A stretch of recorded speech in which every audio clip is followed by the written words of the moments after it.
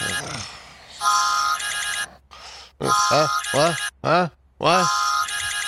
Ugh. What? What is it? Awards show?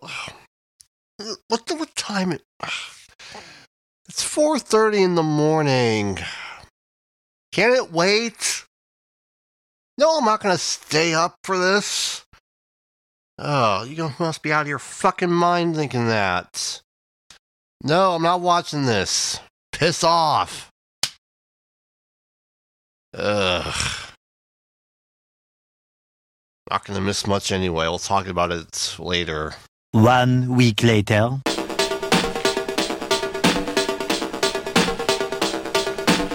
Award season's almost over. I think we're all happy about that. Welcome, listeners, to Podcast O&A, Award Show Roast Edition. Hello, everyone.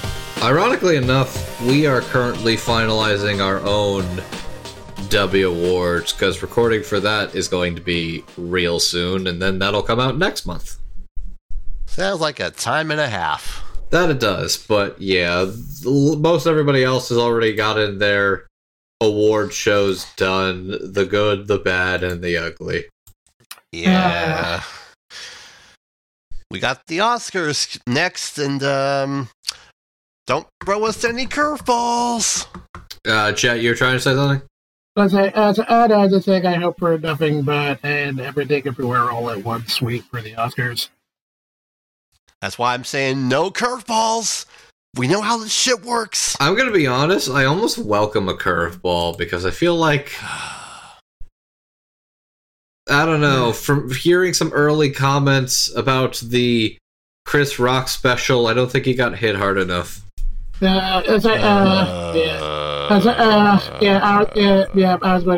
to really try my best not to make a who do you think is going to get hit at the Oscars this time joke, but you've already put that out there, so.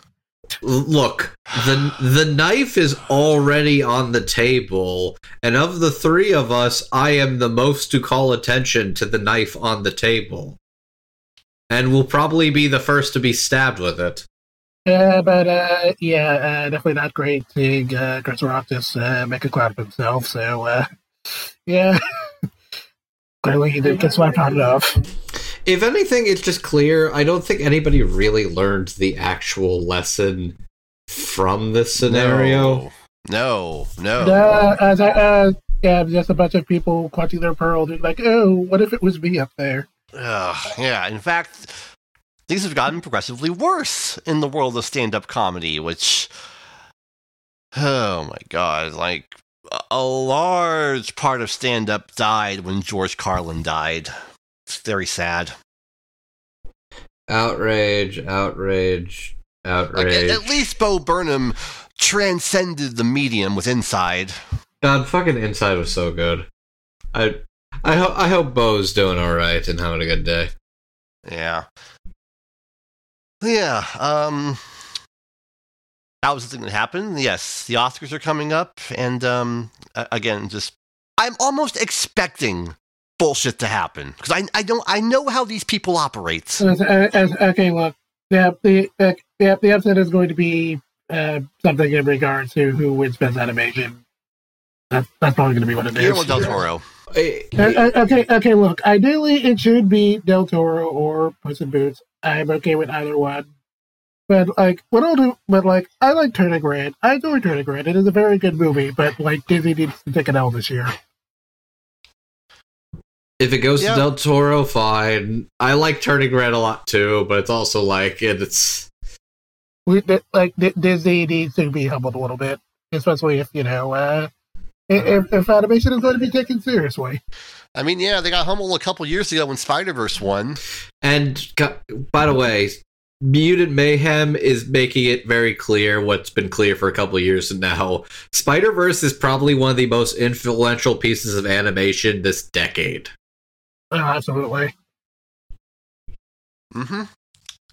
Very good. It's very good when mediums can, as I mentioned before, transcend out of their bounds. It's very fun. Like, even if the sequel isn't as good, which is a very real possibility, I just want more movies that look like it. I'm also going to be puppy sitting for like a week at my parents', and they have a Peacock login, and Puss in Boots is going to go up in 2 days, so now I finally can watch it. Well, by the time you're listening to this, it'll be up, so yeah. I'm definitely very curious to see what your thoughts on that will be. I'm curious what number of Puss in Boot, like in the series of Puss in Boot movies, it is at this point. It is technically only the second one. Only? Yeah. There are only 2 Puss in Boot movies.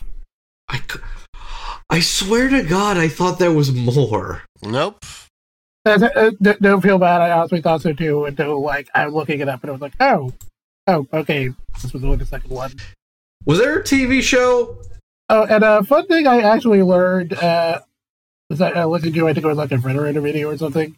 It's funny you brought up Del Toro because apparently early on in Puss in Boot 2 Puss in Boot 2 production, Del Toro was actually the one who pitched the premise. It all comes full circle. And yes, Andrew, there was a Netflix series for Puss in Boots. It lasted 6 seasons. Man, the DreamWorks Netflix stuff must have made a killing, because there's so much of it, and I've never heard of it. Yeah. Okay, by the way, sorry, I'm just dawning on that for a second.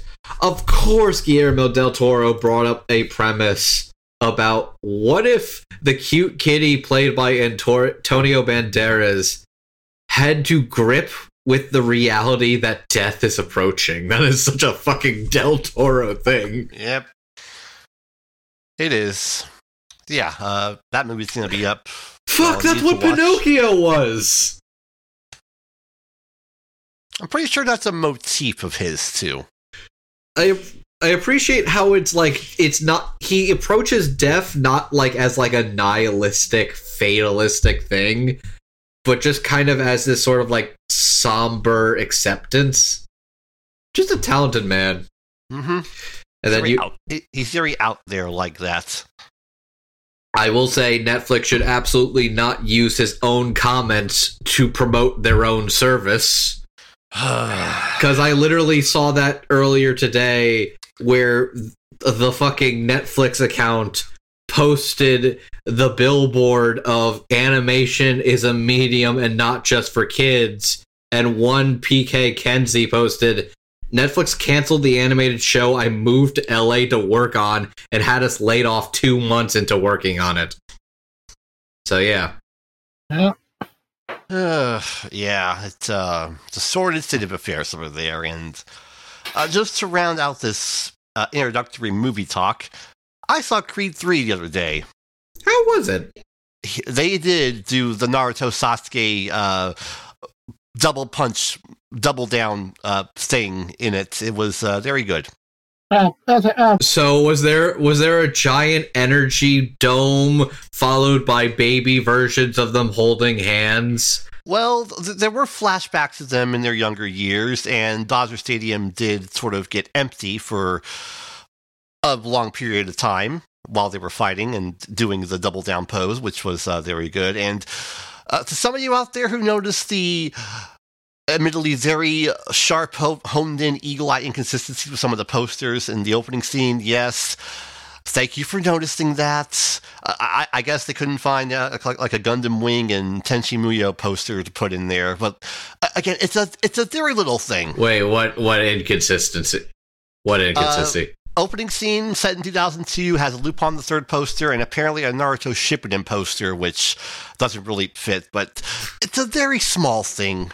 It's not that big a deal. That is pretty funny, though. That is pretty funny, but I can definitely see that being one of those. Okay, somebody on set said, "Grab a Naruto poster," and they're like, this should work, right? That says Naruto." Yeah. Again, it's a very small minute thing that doesn't really matter much later on, but yeah, inconsistency is going to inconsistent. It's still a good movie. It's a movie that, as I've said in the past, watch with your heart, not with your brain. CinemaSins right now is creaming their pants because they saw that.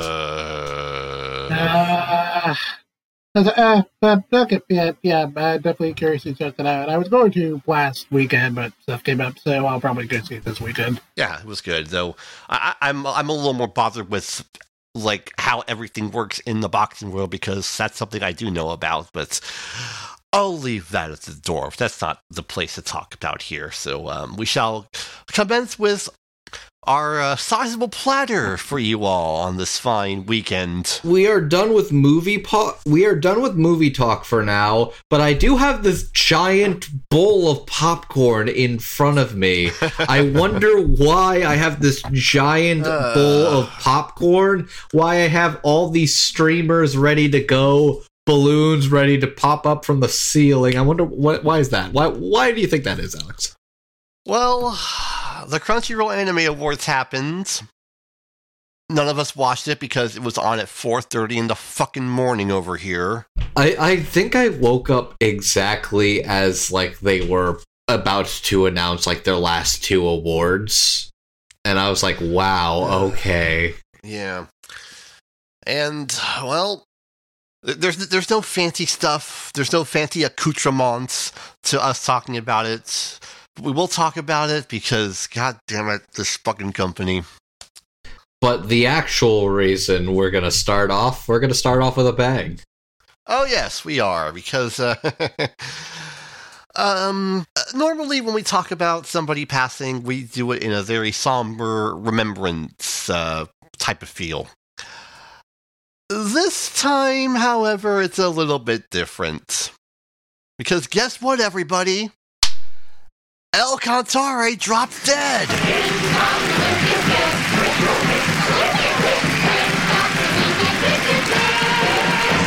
I'm going to quote a Green Day song for this one. Ha ha, you're dead. The joke is over. You were an asshole and now you're gone. As your ship is going down, I'll stand by and watch you drown. Ha ha, you're dead, you're gonna be dead. Just remember what I said. Ha ha, you're dead. Ha ha, you're dead. Yeah, and if you're wondering why we're acting in this manner, for those who are not in the new fancy who this person was, this guy was a pretty well-known cult leader. Yeah, Ryohei Okawa, the man behind the Happy Science cult, who is known for many things, namely bullshit medicinal tactics, advocating for repealment of Article 9 of Japan's constitution, somebody who is apparently really good at seances with both the dead and the living. Oh, and also a complete fucking charlatan. I'm also pretty sure his own family ended up turning against him at some point. Yes. Oh yeah, I'm pretty sure there's someone. I think his son, I think specifically his son is estranged and has been basically putting shit online about how much of a fucking grift shitty cult it is. Wow, I'm pretty sure there's someone who can relate to that right now. I will say, if you want more specific details about Happy Science, and especially their influence on the anime world, you got two paths. One is Mike Toole's panel about cult anime, and the one that's more specifically in depth about Okawa and Happy Science, Jeff Thu's amazing videos about all the Happy Science anime. Yeah, because this guy was also a bit of an how shall I put it? Anime financier. Yeah. By putting his own fucking Godmod OC into everything. I mean, if you weren't a cult asshole piece of fucking human scum, I'd almost respect it. Yeah, we're not going to shed any tears. In fact, we're going to take great reference in the fact that this asshole is no longer with us. And yes, I when I said he dropped dead, I mean it. He actually dropped dead. Look, sometimes there are some people out there that when their time finally comes, people will mourn, people will share stories of remembrance, reverence, and days long gone. And then there are people that are basically just counting the days to Henry Kissinger's heart fucking exploding. There's a special place in hell reserved for him next to this guy and Margaret Thatcher and so many others. As long as Twitter cannot die before then. Yeah, I'm astounded that he's still alive. It's just how. Now, I'm sure there's going to be somebody out there who's going to keep this cult grift going because that's just how cults operate. The man has a plan. He obviously had contingency plans in case of his untimely death/resurrection or whatever. Clearly, but to all the apparently 30-something thousand people who are involved with this cult, look up Heaven's Gates. They did a really good job going out with a bang, in which it was all ceremonial suicide. So yeah. I should also mention that this Happy Science cult also has ties to Japanese government. Yeah. Basically as a political party, which you can probably tell where their affiliations lie. And would you believe me if I told you that this somehow also ties back into the dude who offed Shinzo Abe? You know, I would believe you because the that Unification guy... Church. The Unification Church is. I don't know if this is accurate or not, but I'm going to go on a limb and say they're the number 2 in this very seedy underbelly of government, next to these weirdos. I can believe it, honestly. Yeah, checks out. So yeah, fare thee well, El Cantare. To quote Mike Patton from Faith No More, surprise! You're dead! Eat shit, go fuck yourself. Guess what? It never ends! Rip and piss. Rip and piss. Alrighty. We need more assholes to die, and before any of you out there going, are you all really so cold as to celebrate a man's death? Normally no, but in this case, yes. Yes, we are. Look, there's a couple of people where it's just like, look, I'm not going to piss on their grave or anything, because there are people who will, can, shall, and will continue to mourn them and the life they lived. It's basically, don't speak ill of the dead, don't be an asshole while you're alive. Yep, pretty much that. And to you, El Cantare, you've earned all of this. Eat shit, rip in hell. Mm-hmm. Bye, bitch. And save a seat for Henry Kissinger. Oh, God. I want to... The day that happens is just the day... How fucking old is that man? He must be in, late 90s. All right, so as we have demonstrated just how shallow we can be to assholes, we shall move on to actual discussions of business. How is he 9 years old? You know what they say, assholes live forever. All right, look, all we just need is Betty White's ghost with the steel chair to come and get it so she's still older than Henry Kissinger. Oh, my God, okay. We will move on to actual topics of business, starting with an interesting deal from High Dive.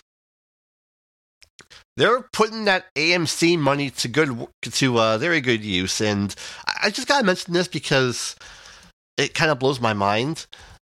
I did not know that the interim chairman of AMC Networks, the company who owns Sentai and High Dive, is the same guy who owns the New York Knicks, James Dolan. You learn something new every day, don't you? Yeah, and, oh, look at this. His wife is the new CEO of AMC Networks. Good old nepotism at work once again. Let's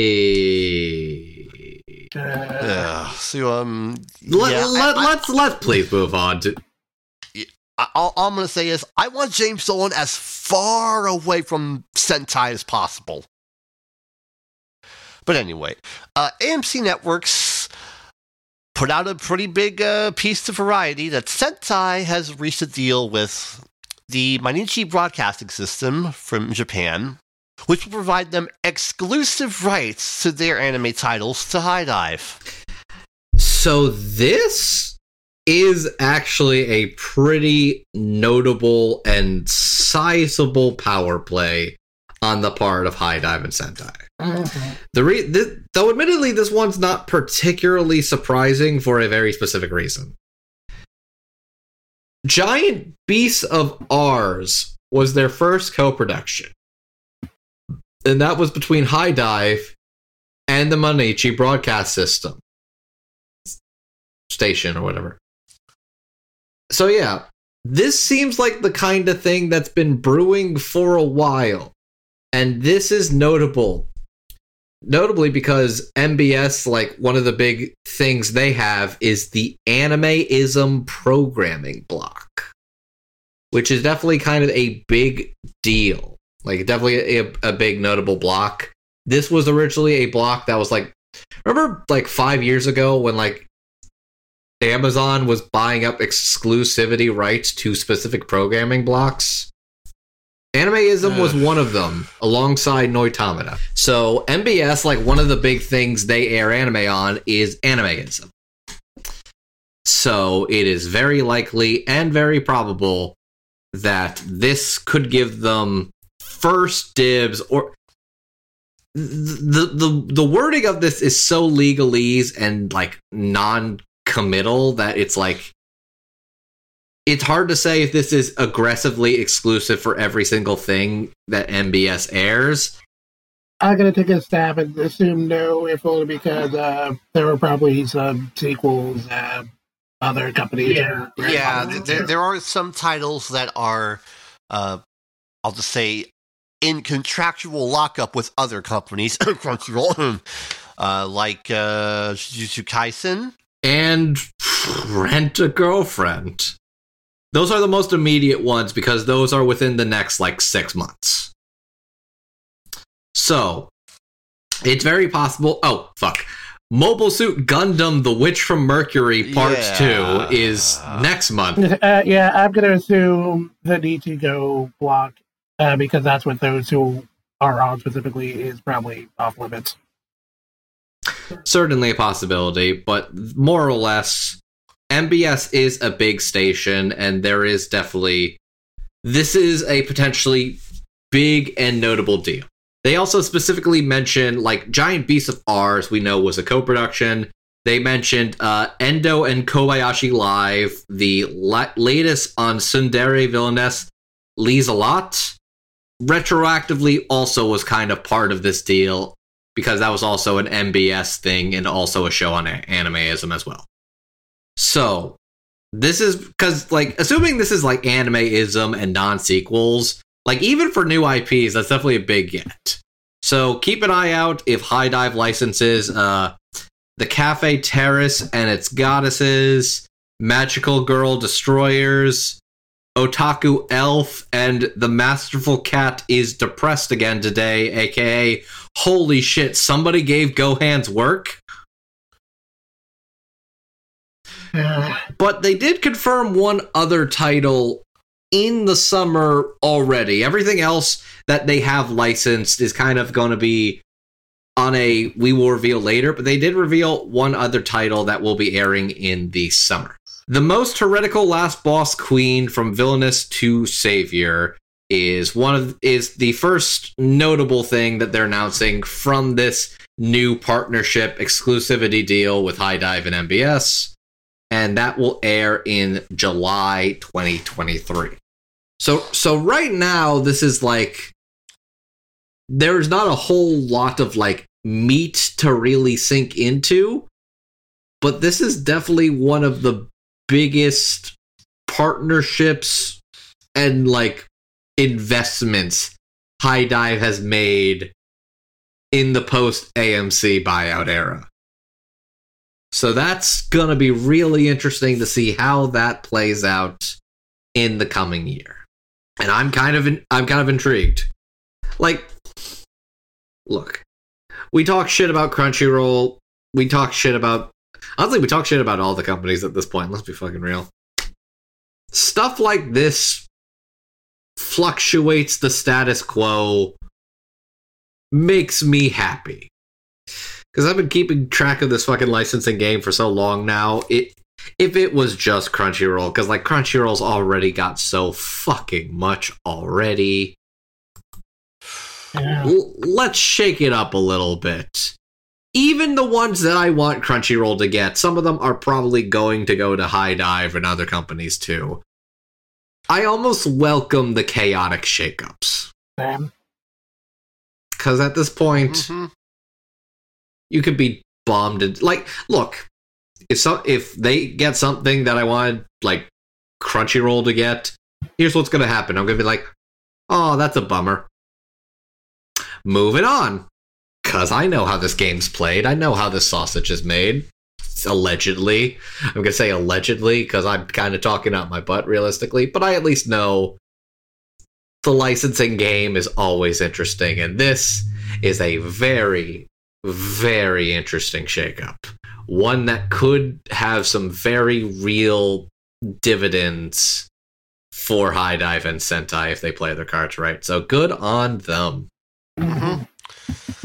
It's a big money deal because they kind of need big money deals. So, yeah, this is good. Give Sentai stuff and maybe put some of that stuff on TV, you know? My one last thing I'm going to say on this story is when I was talking about this with people on Discord, a lot of people were freaking out at the prospect of High Dive stealing Jujutsu Kaisen for like 5-10 minutes, and literally nobody brought up the possibility of like High Dive poaching Rent-A-Girlfriend. Like, they didn't care.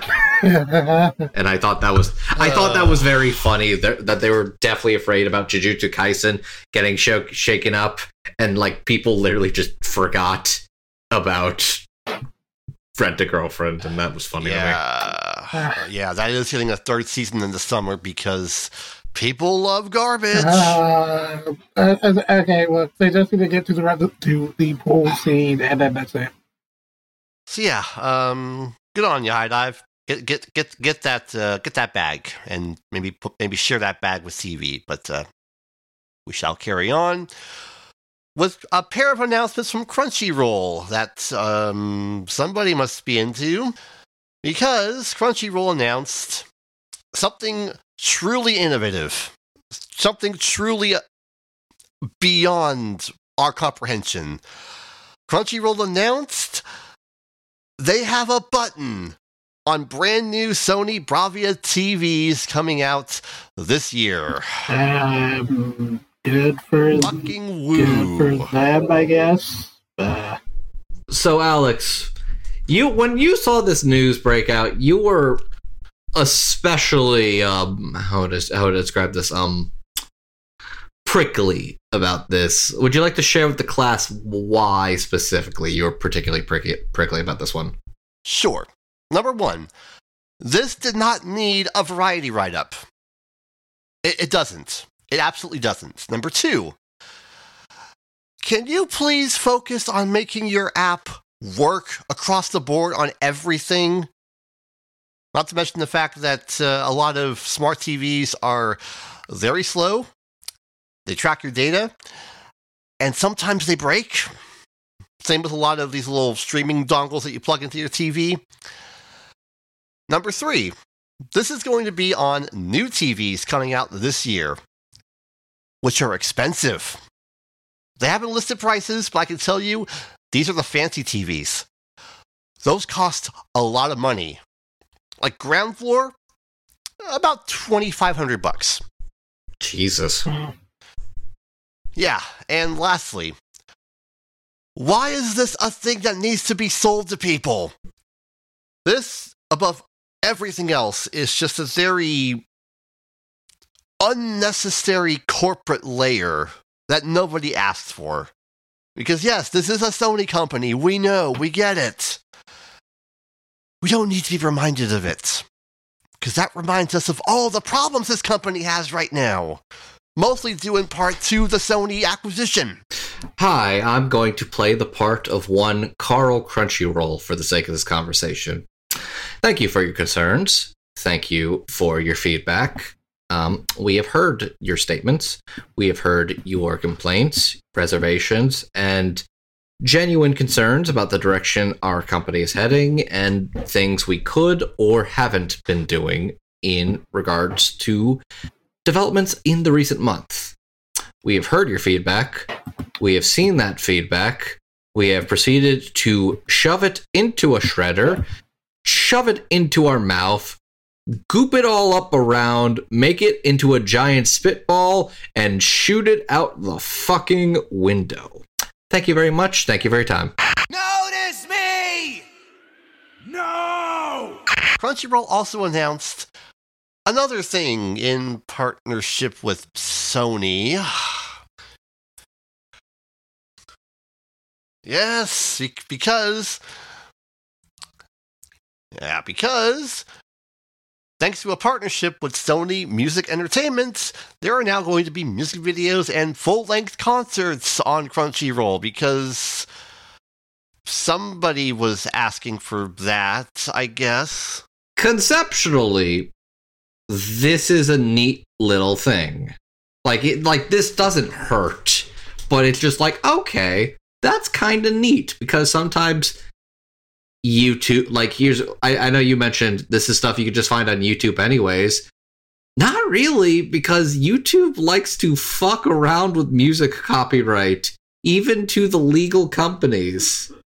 And Aniplex is very finicky about which ones we are allowed to see. So I think in conceptualization, this is pretty cool, and this is pretty neat. So I'm giving that the benefit of the doubt. My one gripe with this, it's very insular. It's basically Sony only. There are a lot of other labels out there, is what I'm trying to say. If there are other labels that they make deals with in the future because of this, then this criticism will no longer be valid. But as of right now, yes, it can seem a little self-wankery. Which is not helped by the fact that this was the only news to come out of the Crunchyroll Awards. So, say what you will about the Game Awards, they have at least realized what keeps the retention going is all the new announcements and things during the awards that are at least worth talking, like, the day of or during. And the only new thing they announced outside of the awards was that we're streaming Sony music videos now.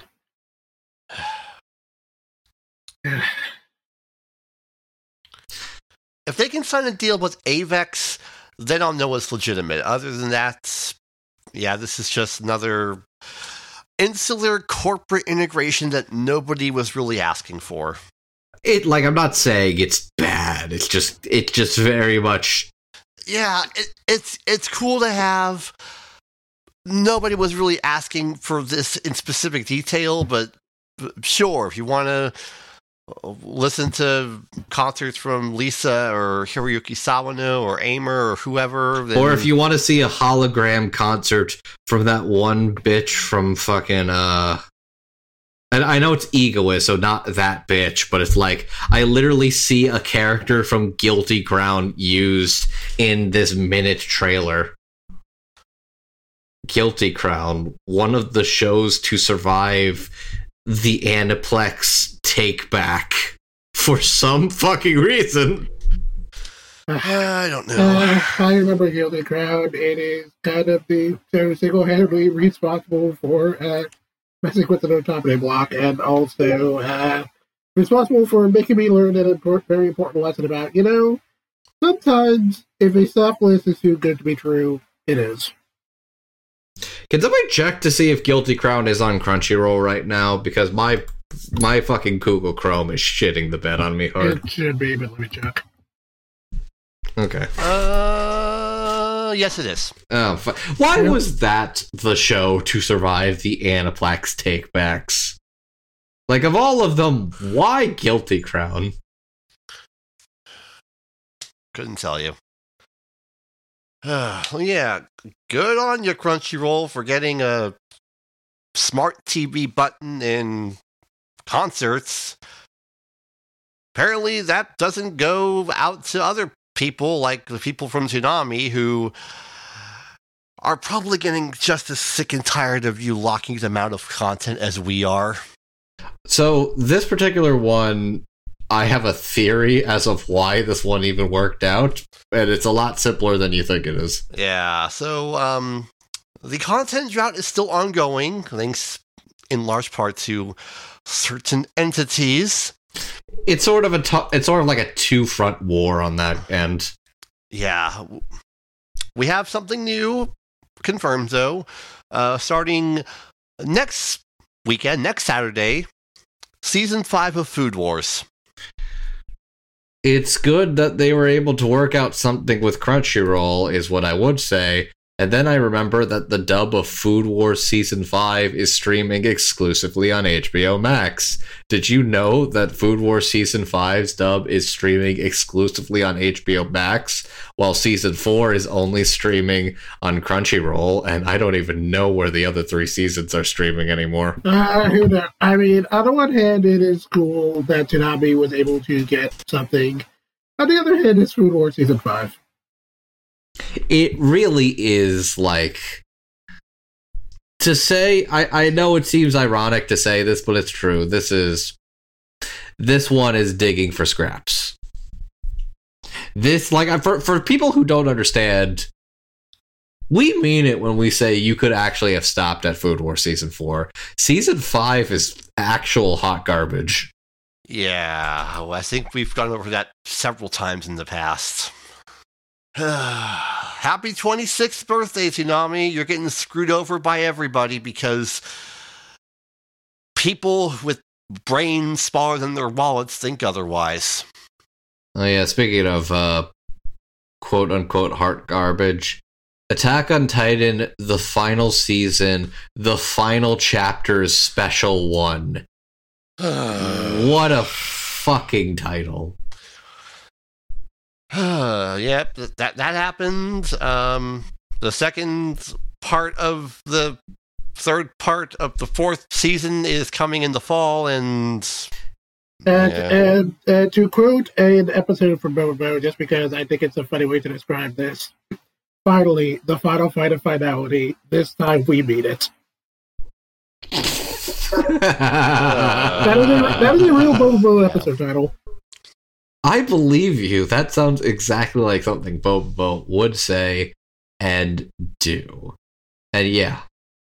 Anyways, I'm going to assume if March was when Special 1 aired, I'm going to guess September is when we're going to get Special 2, which that means the clock is going to start on when we can finally have the conversation surrounding the end of Attack on Titan. We've been planning this for 2 years. It's finally going to happen later this year. Hopefully. Christ. Because there's a lot to get to. Anyways, on that topic, Food Wars Season 5. Watch it, I guess. Glad they got something new at least, but it's definitely a... They are doing their best right now. It doesn't help when like the one big company is saying no to everything just because it's rough out there. It sucks. Okay. All right. So I do want to I do kind of want to stop for a second because a bit of well, not necessarily breaking news, but something interesting just got posted by Vince's account. The rumors were indeed true. The Boruto anime is indeed going on a hiatus. The what? The Boruto anime. Boruto is going on break. Yeah. Really? Yep, literally just posted from Viz's account. Part 1 finale airs Sunday, March 2026. That is wow. So Boruto has been airing consecutively almost 300 episodes.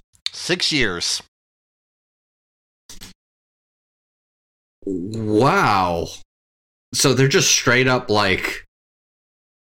I've been hearing some rumors about production about that one's been not too hot. Am I correct in that? You're very correct. So like, wow. Yep. That's like I know like One Piece was going on a break for a couple of weeks, but that's like a very big indefinite break. That's a wild development. As for when the fuck Boruto's getting back or what's going to be airing in its place, I got no goddamn clue. Yeah. That is pretty wild, though. Yeah. Well, yeah, that is interesting. Hopefully, when they come back, they'll do less time travel stories, which I think nobody wants. All that stuff. I mean, the time. Okay, I mean, it depends on which time travel story you're talking about. Because there's more than one. No more dinosaurs. This isn't Dragon Okay, Ball. the dinosaur one was stupid. The one where Boruto went back to Naruto's Sono, that one was actually like pretty okay. I like the fact that there has been more than one time travel plot line in Boruto is the wild thing here.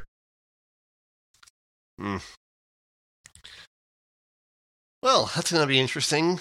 We'll see how that situation plays out, but, well, we might not be waiting long, depending on your point of view, for what they're going to do later, because we've got word that there will be 4 new episodes of, as says here on Anime News Network, the original Naruto anime for its 20th anniversary, which will be coming in September, after select episodes rerun on TV in Japan in July.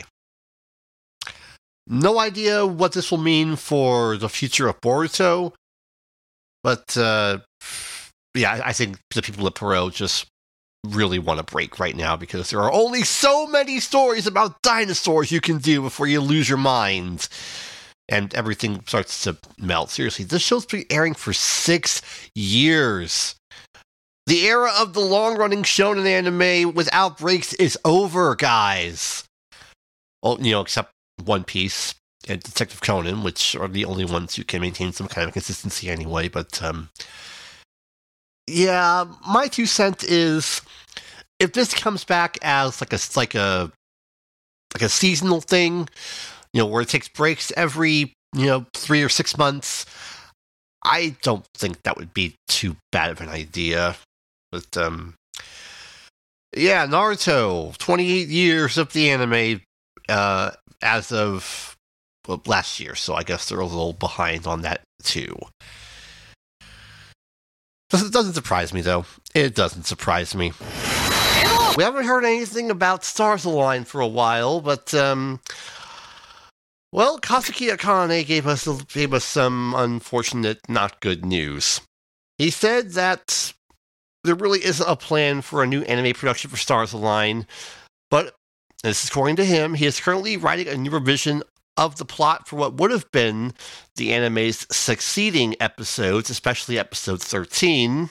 He also added that his health has not been in the best state in the past 2 years, so he has not been able to work on the story that much.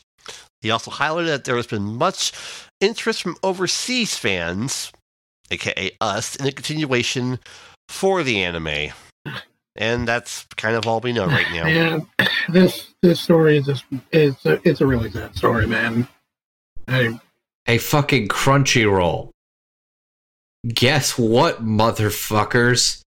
Guess what you have been doing and can do and actually in yourself to a couple of people that are kind of burned out by all your fucking projects, all your bullshit, all that jazz. The ball is so in your court right now. Even if this one isn't going to make you a shit ton of money, you think most of your co-productions are at this point? Well, I wasn't going to immediately go there, but yeah, Crunchyroll.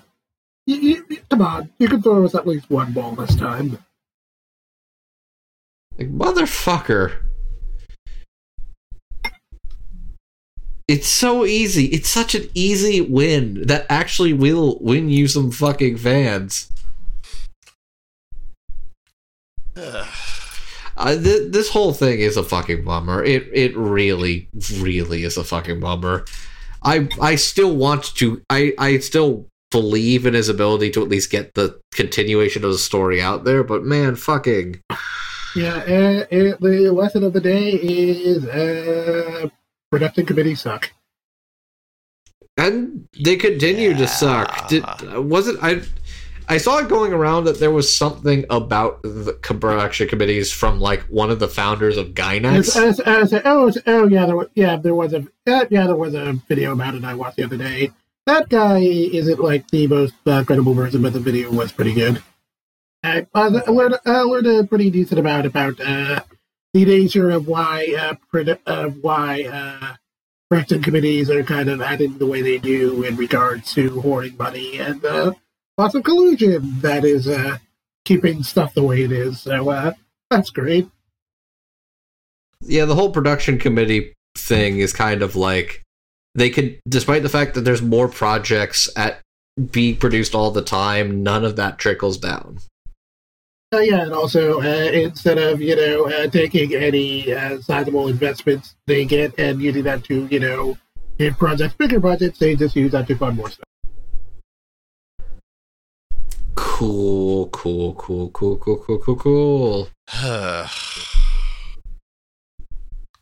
We love anime, but it sucks. Big companies stink, is what we're trying to say. Controversial opinion. Late stage capitalism kinda sucks a big fat dong. It's almost like big companies make the worst crap or something. What will those podcast O&A boys say next? Tune in to find out.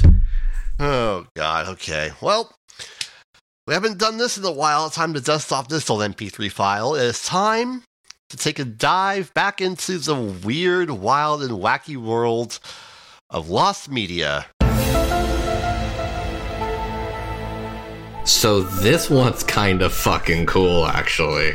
Yeah, so, some of you might recall, many, many years ago, almost 10 years ago, actually, Evangelion 3.33, the third of the four rebuild of Evangelion films, made its way over here with a theatrical dub that premiered at a convention and was supposed to play in theaters across the country.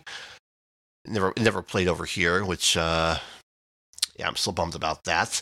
And there was a bit of a kerfuffle during said convention screening when a representative of Studio Kara was in attendance and took notice of... No, I gotta stop you there, because that story's been going around, but apparently no one's ever actually been able to prove that.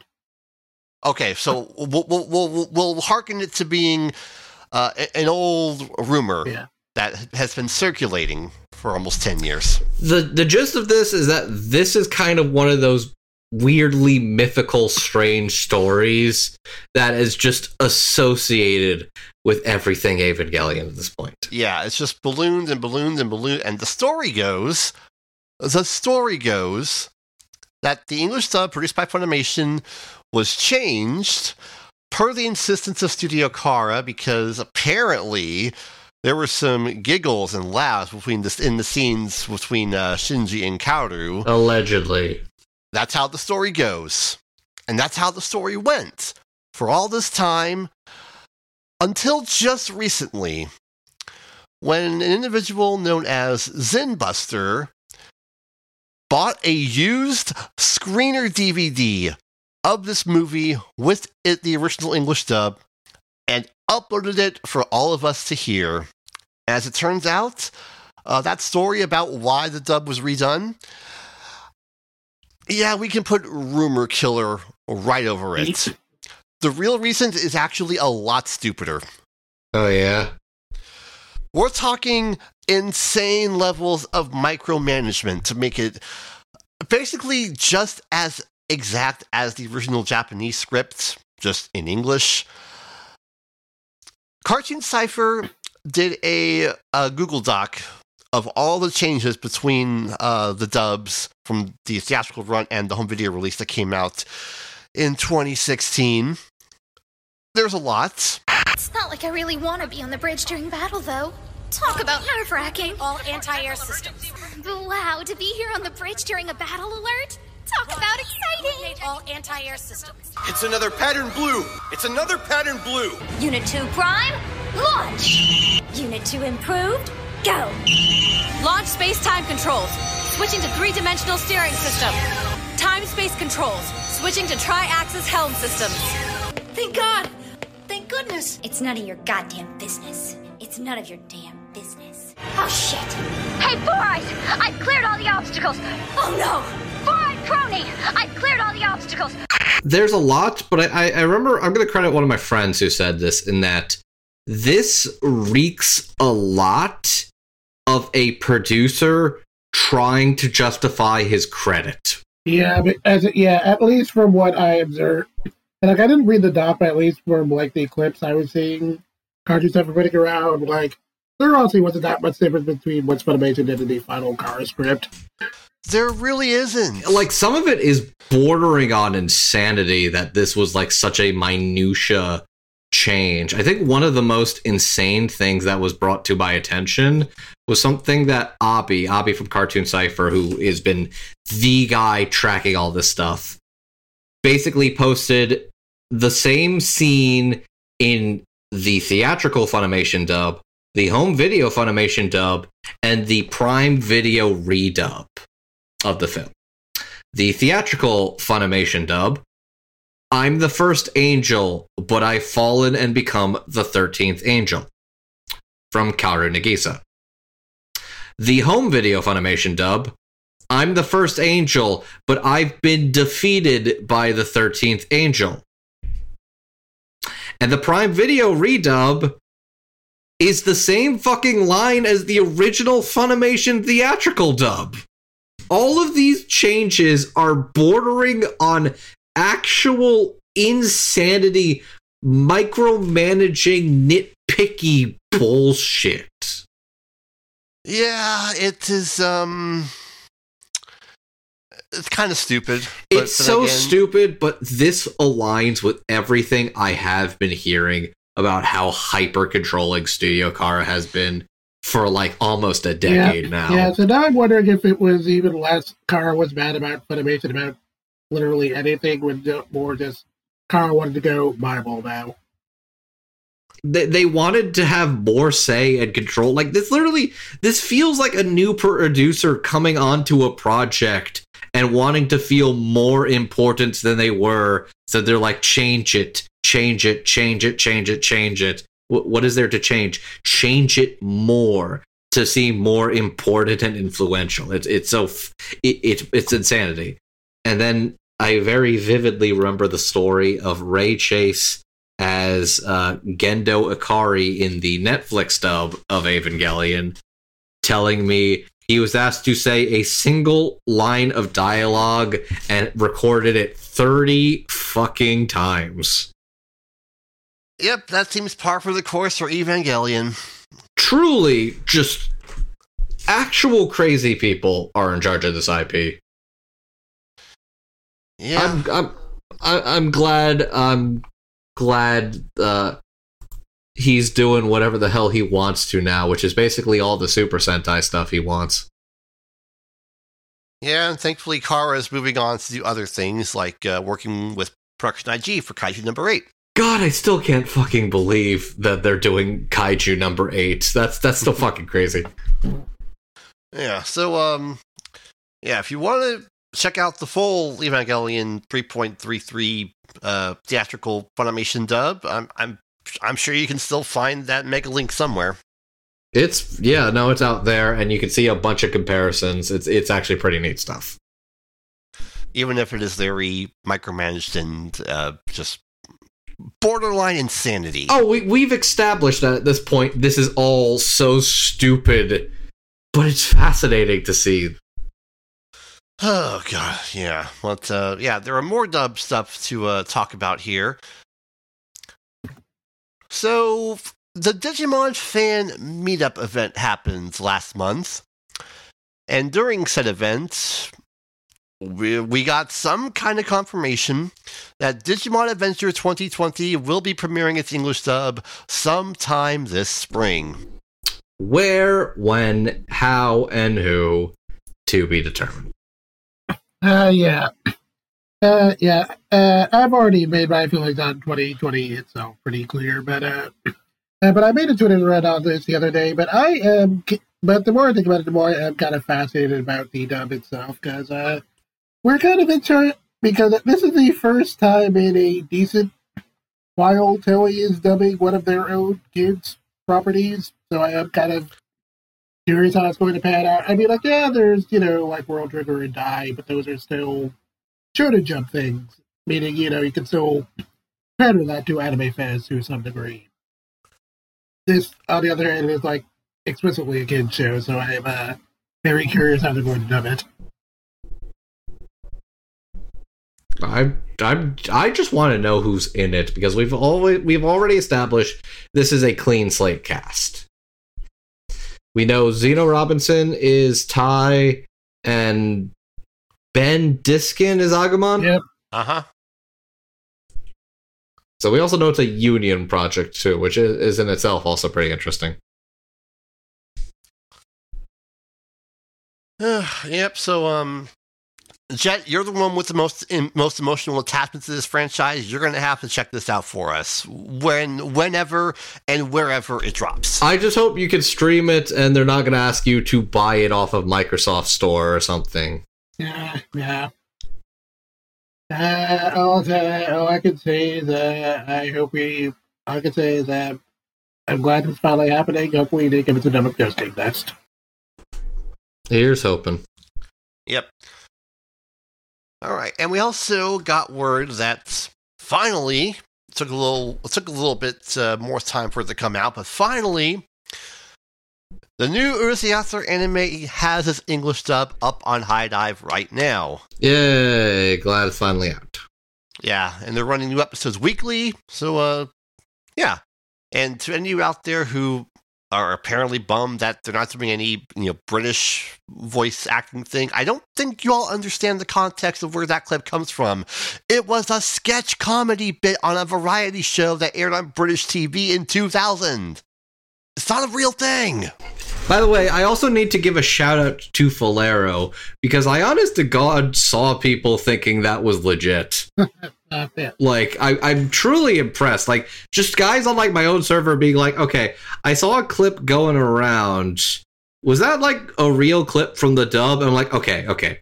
Is this the clip you're talking about? And I posted the Falero one. It's like, oh yeah, that's the exact one. It's like, that is a British guy who did abridged videos, who got a bunch of his British friends to do a bit for Twitter for 2 minutes.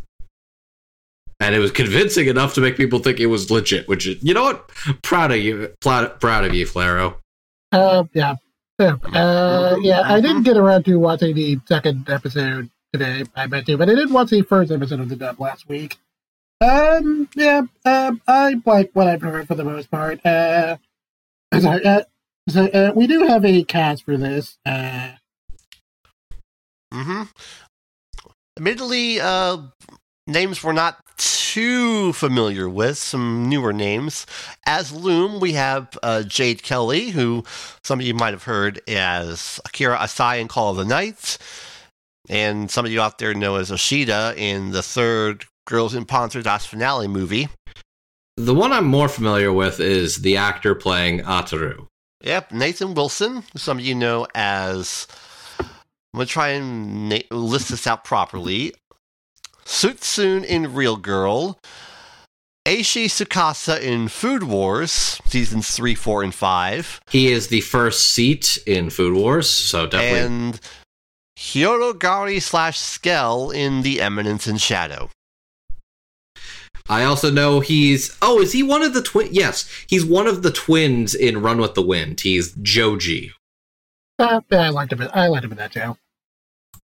Okay. Yeah, no, good pick for that. And a couple other names which are not too surprising for Funimation 1. Not too surprising for Sentai dubs. But Brianna Roberts as Sakura, you know what? I think this is her first Sentai thing. So good for her. Good for her. Mm-hmm. And shout out to the dub director, Shannon Reed. But I thought the first episode sounded pretty solid. Need to hear a little more of Jane Kelly's lines to get a solid opinion on it, but I like Nathan Wilson as Ataru a lot. I thought it was pretty funny.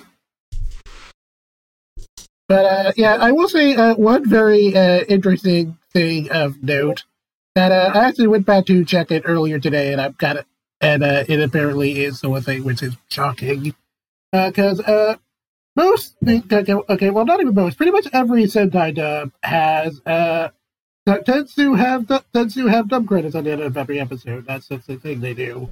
But for some reason, this dub does not. Okay, then. That's very odd, but makes a little more sense on the context that, yeah, this series is particularly a little weird. It also dawned on me that this is the first full Rumiko Takahashi anime series that has no dub contributions from Canada, like, at all. Yeah, that is a little weird to think about. Like every other main show, well, Viz had, and they dubbed them in Canada. So here, nope, just Houston. I mean, I was about to say, oh wait, no, like the old Urusei Yatsura dub was in New York, and yeah. I mean TV series, not movies.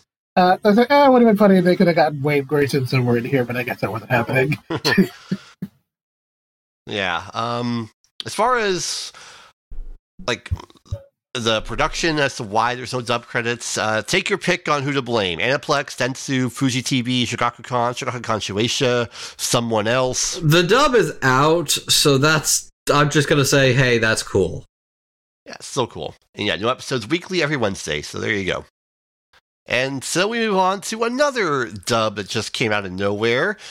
So this one has a bit more of an interesting backstory. So we know that Mononoke, the 2007 anime series, is coming out on Blu-ray from Discotek.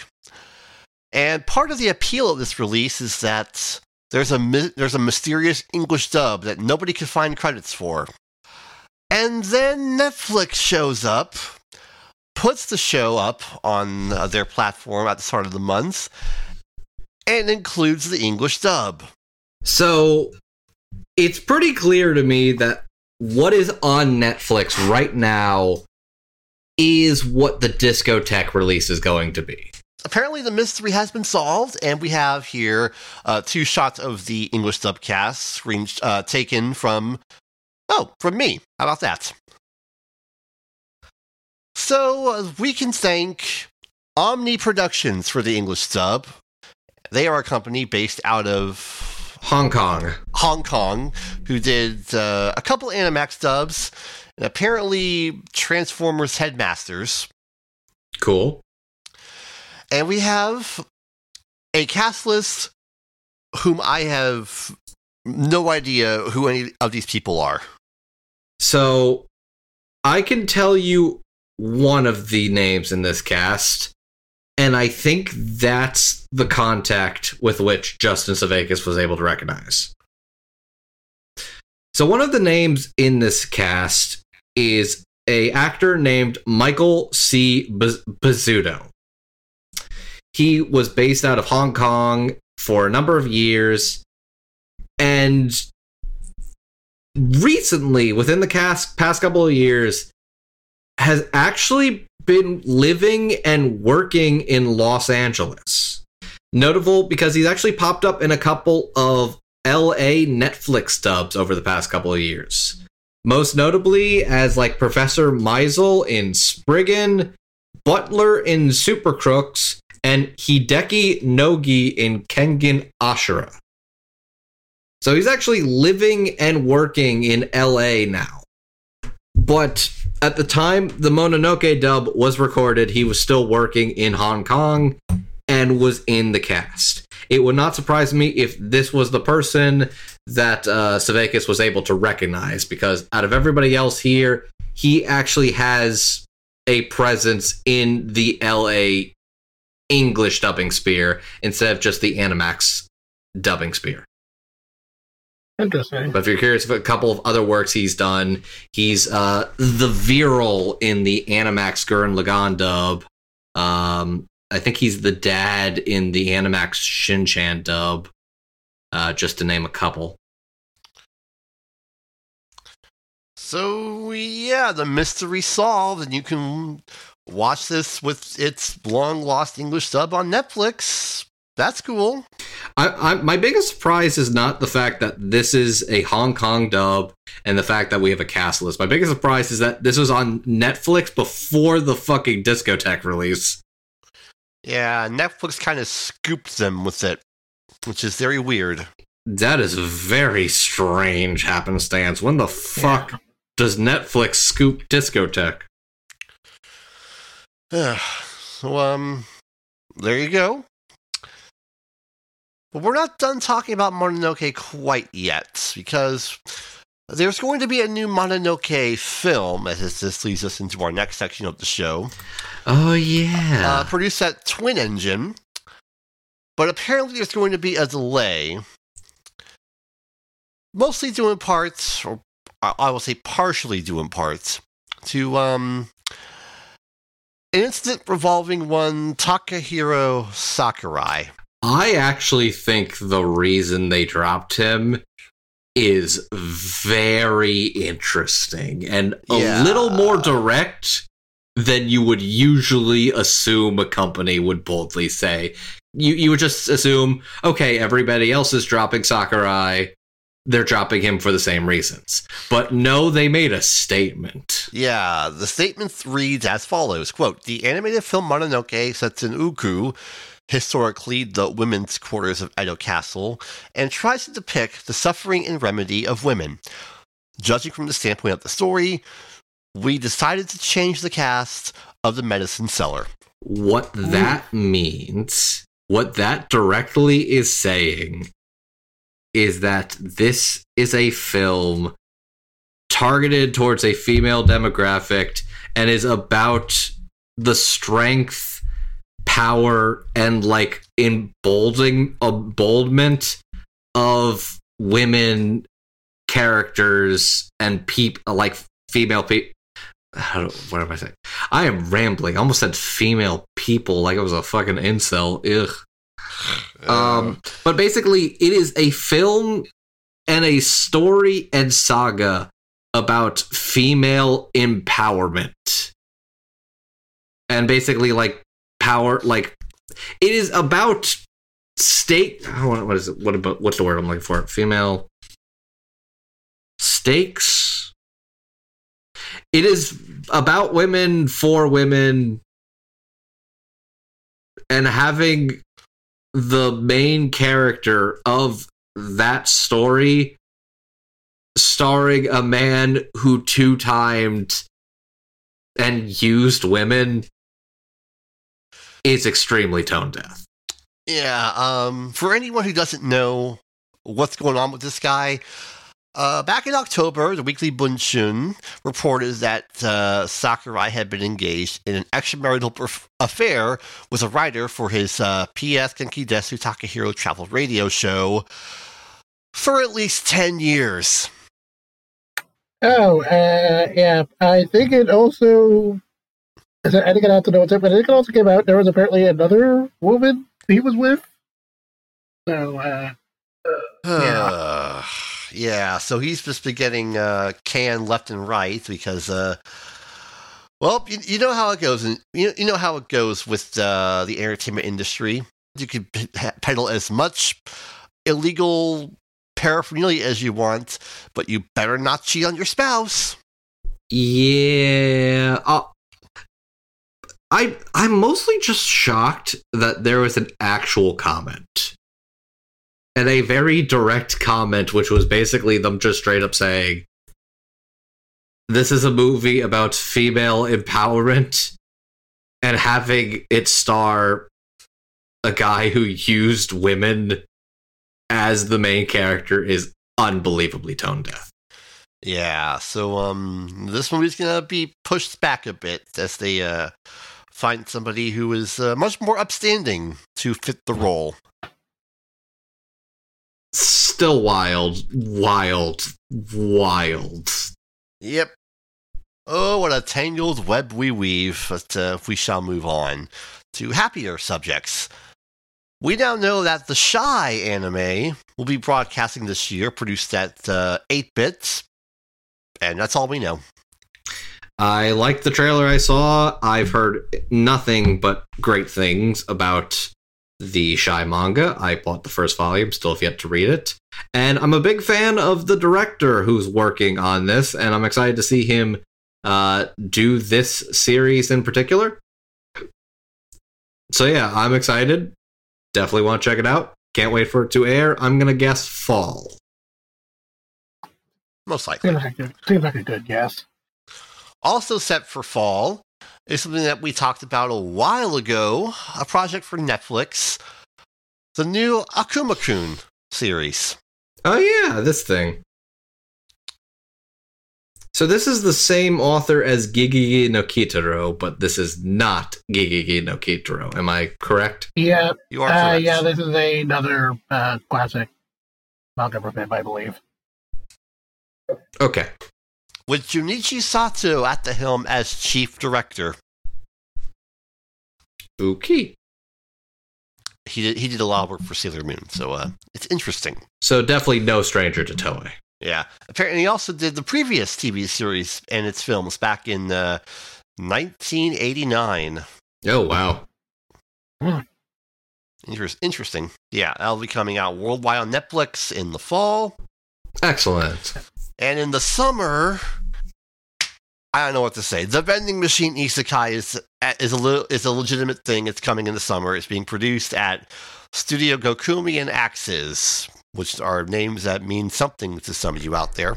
I've recognized this Paris studio on a couple of anime. They do decent stuff, which is decent stuff is about what I would expect from a isekai with this absurd a premise, where it's like, okay, this one is just so dumb that it has to at least be funny and entertaining, right? Hopefully. And from what I'm told, it actually is funny and entertaining. It was also very funny to see a bunch of voice actors excited about this one. Not because I think they were fans of the source materials, but they took one look at the fucking vending machine and was like, the perfect role. No lip flaps. It looks funny. It looks cute. Crunchyroll's already confirmed it. Wouldn't surprise me if this is another co-production. Yeah, it wouldn't surprise me either. But, you all I will then in turn say is, all right, if you're gonna greenlit and fund the vending machine isekai, stars fucking align, motherfucker. Uh-huh. Lay off the instant noodles and give us some steak. Well, let's talk about something that I think is going to feed us all very well. Yeah, this came out the day before we were talking about, we were doing the show, the night before, actually. Coming in the fall, Frieren Beyond Journey's End. We got a visual, a preview video, a cast list, and a staff list, and we know who's going to be directing this and where. Produced at Madhouse, directed by Keiichiro Saito, who did a little-known show from a couple months ago called Bocchi the Rock. So, yeah. It's safe to say, Bocchi definitely put that director on the map, and he did fantastic work on Bocchi. I actually want to give a shout-out to other work he has done at Studio Madhouse, actually. Specifically, he was an episode director for Sunny Boy. specifically the director for episode 3 and episode 8. Episode 8 genuinely being the one I consider the best in the whole show. Oh, he also did some stuff on Boogie Pop and others. So, yeah, that's a good. So, yeah, that's So a good director choice. he's honestly probably got more association at this point with Studio Madhouse than he actually does with Cloverworks. So it's kind of amazing he did make a big fucking splash with Bocchi. So yeah, the character designer is the same one that did Talk Up Destiny, which was Madhouse and Mappa, but episode 1 was all Madhouse. And Yvonne Call is doing the music, who's done stuff like Violet Evergarden and Josie the Tiger and the Fish. I will say, first impressions from this visual, from this minute-long teaser, I think this is a very good team working on this. And I think immediately they have a good vibe of the tone and the aesthetic for Frieren. Already promising. This seems like a very good team. I really hope they're able to knock this one out of the park. And I'm hoping hopefully they're given the time and resources to make this good, and also given the opportunity to pace it appropriately, because that's gonna make or break the show personally. Would you like to elaborate on that? Because I know we were talking about that earlier, but I was curious what specifically about the pacing are you concerned about? So I mentioned this on Discord because I've actually been buying Fiz's volume releases when each new one comes out. And the thing that's interesting about Frieren is that it is a very methodical, kind of slow-paced story. It's like there is a very clear end goal, and there is like a progression towards that, but it happens very slowly. And in the meantime, there's a lot of one-off chapters where characters will usually like learn some sort of lesson about the meaning of life, or advance the time, or some such things. And while there are some story arcs, they're usually far in between, maybe every couple of volumes. I mean, the one I just finished was basically the equivalent of the Hunter's Exam, and none of them are really particularly big or bombastic. So, in many ways, it's kind of like the anti-seasonal anime. So, definitely very curious how they're going to try and pace that. So yeah, this will be very interesting in a modern landscape, but honestly, first impressions are strong. I think this one is in very good hands. And we know this is coming in the fall, which is kind of what I thought was going to be the best case scenario.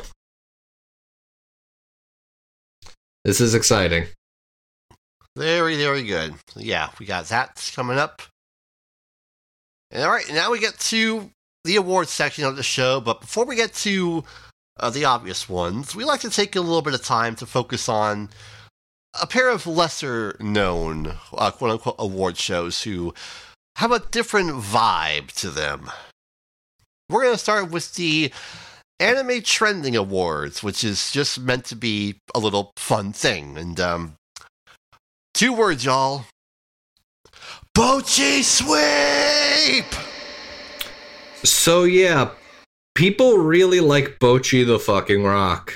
Yes, they do, because it's very good. And Bocchi is the best little anxiety gremlin around. Honestly, fall was just a good season for anxiety gremlins. I love all of them. Mm-hmm. So yeah, there are quite a lot of awards here. Just, that's a fun thing. May as well go over them. We're going to go from the bottom up. So let's just get started. Let's start this section on a positive note instead of diving into bullshit. Okay, best voice acting. Natsuki Hanai as Shinpei in Summertime Rendering, and Atsumi Tanizaki as Anya in Spy Family. Both make sense. Supernatural anime. Summertime Rendering. Alright, makes sense. Sports anime, Al Ashi. I can see it. Slice of life anime, Bocchi the Rock. Excellent choice. Not going to be its last. Sci-fi or mecha anime, Cyberpunk Edge Runners. Solid choice. I guess that is it. Yeah, that is sci-fi. I was going to say, that's not a mecha, and then I'm like, oh wait, I guess it kind of is at the end, isn't it? Yeah. Romance anime, Kaguya-sama, Love is War, Ultra Romantic. Great year for romance anime, but it's kind of a bummer that Kaguya-sama Season 3 really stole a lot of their thunders. Yeah. I get it, but still. Mystery or psychological anime, Summertime Rendering. Alrighty. Summertime Rendering also doing very well alongside Bocchi. Mm-hmm. Music anime, Bocchi the Rock. Okay, that one's kind of unfair. Yeah. Fantasy anime, Made in Abyss Season 2. Makes sense. Drama anime, Licorice Recoil. Okay. Ugh, hiccups, fuck me. Comedy anime, Bocchi the Rock. It did have some very good gags. It had some incredible... T-pose for dominance in Blender. God, that one was unreal. That was a fucking Pop Team epic gag. I'm still amazed that scream was actually real. Yeah. Alright, action or adventure anime, Chainsaw Man. Makes sense. Yep. Ending theme, Yofukashi no Utsa by Creepy Nuts for Call of the Night. Very good song. Yeah, I mean, when the song is so good, it is literally what the book was named after. Yeah. Opening theme, Cheeky Cheeky Bomb Bomb by Queendom for your boy Kongming. No complaints. Chiki Chiki Bomb Bomb is a fucking banger. Mm-hmm. Yep, good music. Good music. Best in Voice Cast, Kisoku Band from Bocchi the Rock. So basically just best ensemble. Mm-hmm. Okay, that makes sense. Yeah, best in soundtrack, Bocchi the Rock. I'm sensing a pattern here. I mean, what other soundtrack has a Billboard chart-topping album? Come on. Mm-hmm. All right, best in sceneries and visuals, Call of the Night. Okay. Good pick. Yeah, specifically art director Norihiko Yokomatsu, compositing director Yuki Tsuchimoto, and color designer Izumi Takizawa. Best in original screenplay, Cyberpunk Edge Runners. Makes sense. Mm-hmm. No complaints. Yoshiyuki Usa and Masahiko Otsuka from Trigger, and Bartosz Cybor from CD Projekt Red. God, his name's Cybor, and he's working on a show called Cyberpunk Edge Runners. I probably mispronounced it. Is it Polish? I think they are Polish, yes. Yeah, well, yeah, my vernacular is not very good outside of English. I just thought it was funny that his surname could be Cyborg, like Cyborg. Yeah. All right. Best in episode directing and storyboarding, episode 8 of Bocchi the Rock. Bocchi the Rock. Bocchi-chan. Yep. Best in character design, Imigu Muru for Licorice Recoil. Those girls are very cute, so that makes sense. Best in animation, Yoshimichi Kamada from Mob Psycho 103. Yeah, that's fair. All right. Best in adapted screenplay, Eruki Yoshida for Bocchi the Rock. Yeah. Yep. Supporting Girl of the Year, Hizuru Minakata from Summertime Rendering. Cool. Supporting Boy of the Year, Tengen Uzui from Demon Slayer. Yeah, sure. Yeah. Coupleship of the Year, Shirogane and Kaguya from Kaguya-sama Love is War Ultra Romantic. God, I'm slightly salty only because I do think they deserve it, but because there's so many fucking good romantic comedies and like romantic couples this year that it's like, all right, sure. Okay. Girl of the Year, Marin from My Dress Up Darling. Okay, fuck it. My girl Marin gets some recognition. Good for you, babe. Good for you. All right. Boy of the Year, Shinpei Ajiro from Summertime Rendering. Neat. Anime Movie of the Year, SAO, Prog Rock, Aria of Starless and Bible Black, whatever.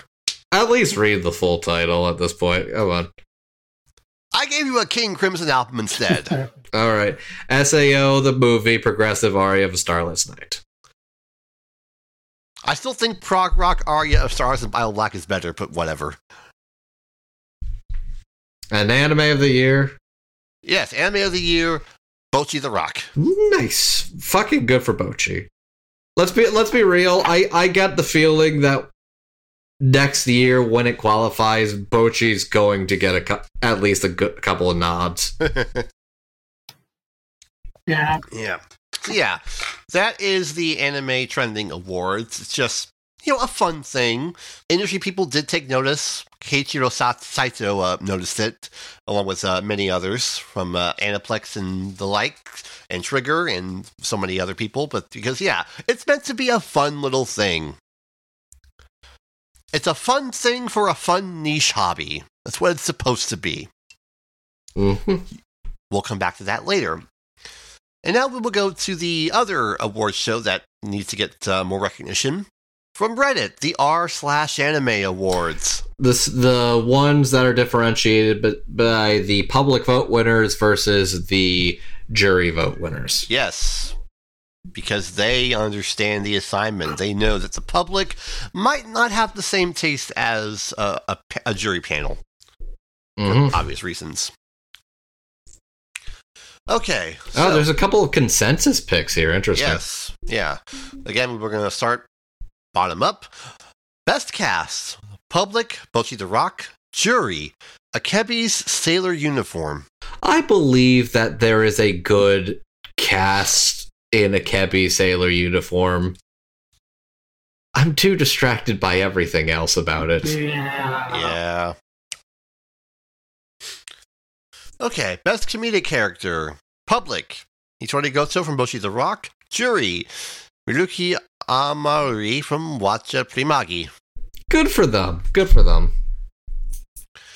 Best main dramatic character: public, Shigeo Mob Kageyama from Mob Psycho 100; jury, Yang Wenli from Legends of Galactic Heroes Inui Teste. Both good choices. Both good choices, but very much you could tell which is a public and which is a jury pick. Yeah. Remember, we're dealing with Reddit people. Okay, best suspense. Consensus picks: Cyberpunk Edgerunners. Wow, yeah. You know what? That makes sense. No complaints. All right, best slice of life. Public, Akebi Sailor Uniform; jury, Aria the Benedizione. Okay, I kind of love these jury picks just on the grounds that I feel like I'm sure the jury are perfectly good people, but you could definitely tell a couple of these are the very snooty picks. Because this is a new OVA for the Aria series that I don't even think is like out anywhere else. I'm glad they like it. I just find it funny. Yeah. All right, best romance. Consensus pick: Kaguya-sama Love is War Ultra Romantic. I really like Kaguya, so I just feel I really like Kaguya too, so it's kind of like a bummer that I'm feeling a little salty about it. Yeah. Just because it was such a good year for rom-coms. Yeah. All right, best drama. Public, Ascendance of a Bookworm; jury, review Starlight the Movie. Okay. Sure. These jury picks fucking rule. This is great. All right, best comedy. Consensus pick: Bocchi the Rock. Yeah, no, it's just a very funny series. Yep. Best adventure. Public, Mushoku Tensei Jobless Reincarnation OVA; jury, Dragon Quest: The Adventure of Dai. This one's for you, Chad. Good on the jury for having some excellent taste. Yes. Okay. Best action. Consensus pick: Chainsaw Man. Yeah, no beef there. Chainsaw Man's got some damn good action. Okay. Best ending. Both theme song and animation. Interesting distinction. I appreciate that there is a distinction there. Yeah, so it's basically everything combined. Public, Nobukashi Noita from Call of the Night. And jury, I would sing it, but my voice is kind of shot, so Hawatari Niku Senti from Chainsaw Man Episode 3. It's the Maximum the Hormone song. Yeah, the one that goes, oh, that was Alex, you are sick. Don't even try it. I was planning to do this all week, and then I got sick, and I can't because my voice is shot. Yeah, sorry, dude. Either way, it is definitely the best ED of the Chainsaw Man varieties. So yeah. Nope. I'm pretty happy with that one. Yeah, okay. All right, best opening. Public, Kickback from Chainsaw Man. Makes sense. Jury, Hadaka no Yusha from Ranking of Kings. Oh my god, did they pick Naked Hero? Oh my... yes! Oh, it's so good! Oh, Naked Hero's so fucking good. It's so fucking incredible, man. Oh. Mm-hmm. Yeah. Great choice. All right, voice acting. Public, Yoshino Ayama as Hitori Goto from Bocchi the Rock. Jury, Chika Andai as Chisato from Licorice Recoil. Both really great performances. Yep. OST. Public, Bocchi the Rock. Jury, Chainsaw Man. I would have assumed that would have been the other way around. That's wild. You can't go wrong either way. They are very good, yeah. Yeah. All right, cinematography. Public, Chainsaw Man. Jury, Tatami Time Machine Blues. Oh, I love these jury picks. It's like you can tell, like, the jury is a very interesting, specific subset of, like, they're probably good people, but you can tell they're a little on the snooty side because they're on our anime. Yeah. Unlike the rest of us cool kids who are on our Scott the Woz. Remember when the fucking JonTron subreddit straight up became a Scott the Woz subreddit? That was fun.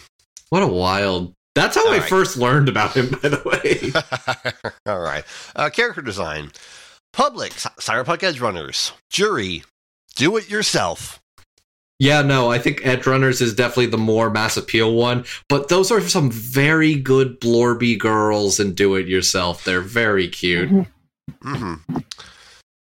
Okay, background art. Public, Call of the Night. Jury, Daimon Recipe for Happiness. Remember what I was saying about Snoopy, our anime juries? Yeah. Daimon, wow. All right, animation. Public, Bocchi the Rock. Jury, Encouragement of Climb, Next Summit. I repeat, I kind of love the juries.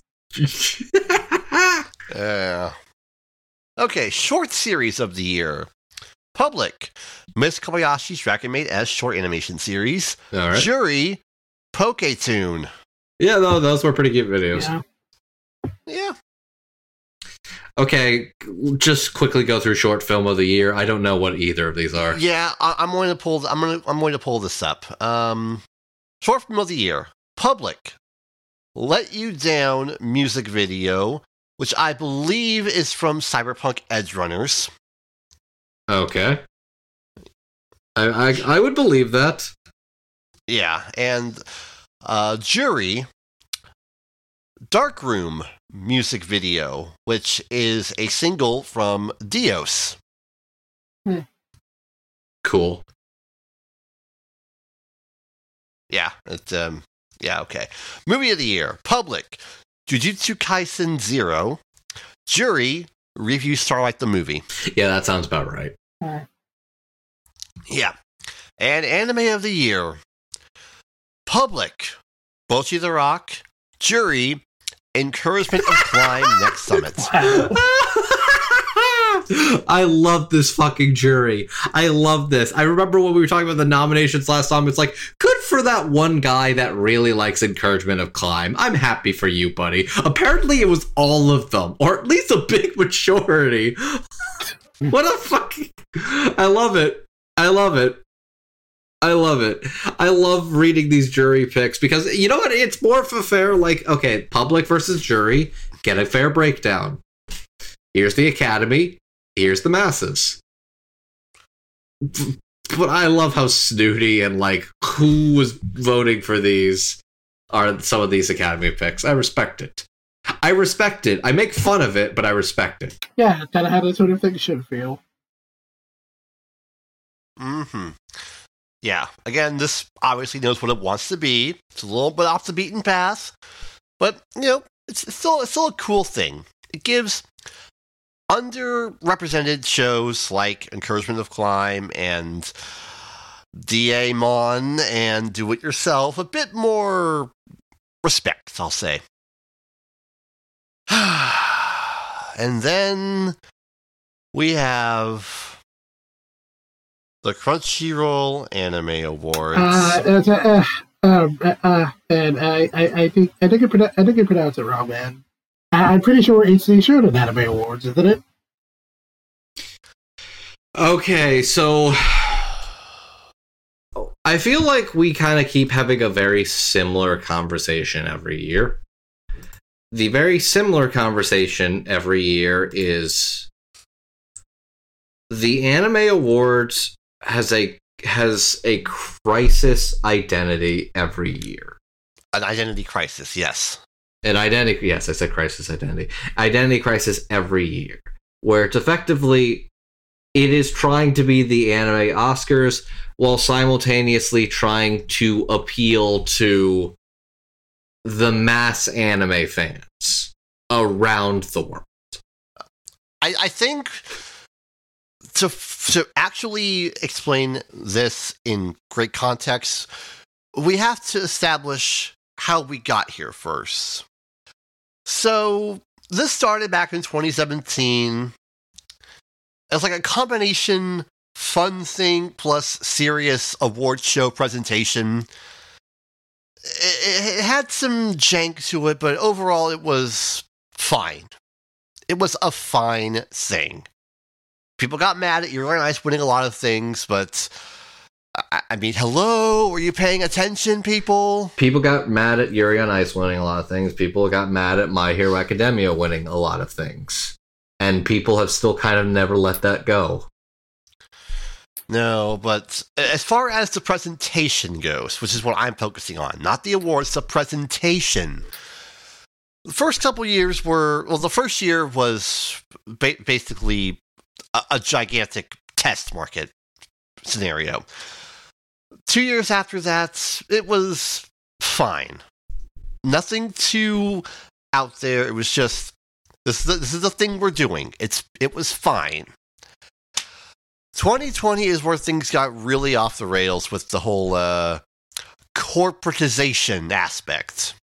I get it. You can all go back and listen to those older shows we did for a much more in-depth recap of that hot mess. And then 2021 happened, and it had Tim Liu in VR chats because everything in the world. And in 2022, last year, they just said, fuck it. We're just going to upload everything to Variety and then just be on a merry way. And that's when I thought they were just pulling the plug on the whole thing. Oh, how wrong I was. They doubled down. And in doing so, brought the show to Tokyo, where they did it at 6:30 p.m. local time, so 4:30 a.m. over here on the East Coast of the U.S. None of us watched the whole thing, but from what I saw at least, it had all of the appeal of a really boring corporate office party, which just fits all too well given everything we've talked about with Crunchyroll as a subsidiary of Sony over the last several months. Yeah. It sucks because you think, they had a big live stage. Clearly, I don't know, I guess they do something a little more serious with it at least, but, yeah. Also, I saw a couple of... I saw a few, I saw at least a few voice actors pointed out, but Well, it really is kind of telling they didn't invite any, I didn't invite any U.S. industry people to that thing at all. Where this feels like it gets the most gross, in that this feels like this was meant to impress investors, is that, like, I don't know. You could tell this was how do I say this? These are always meant to show off to industry bigwigs. Like, a award show is always kind of a vanity show off to the industry. But this year feels the most...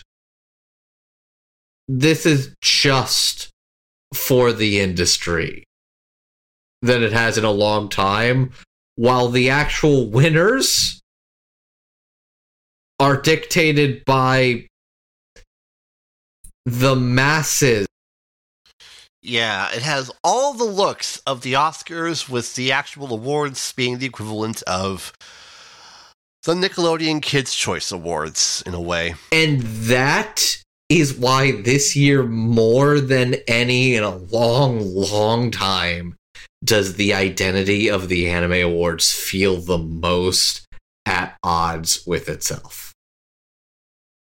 Yeah, in a very big way. In that this is a suit and tie event, very fancy, meant to appeal to the production committees and businessmen, while having real Hollywood people and influencers presenting awards, while the actual awards are decided in a way that, like, a guy that's arguing about power scaling on the internet would have probably been satisfied with.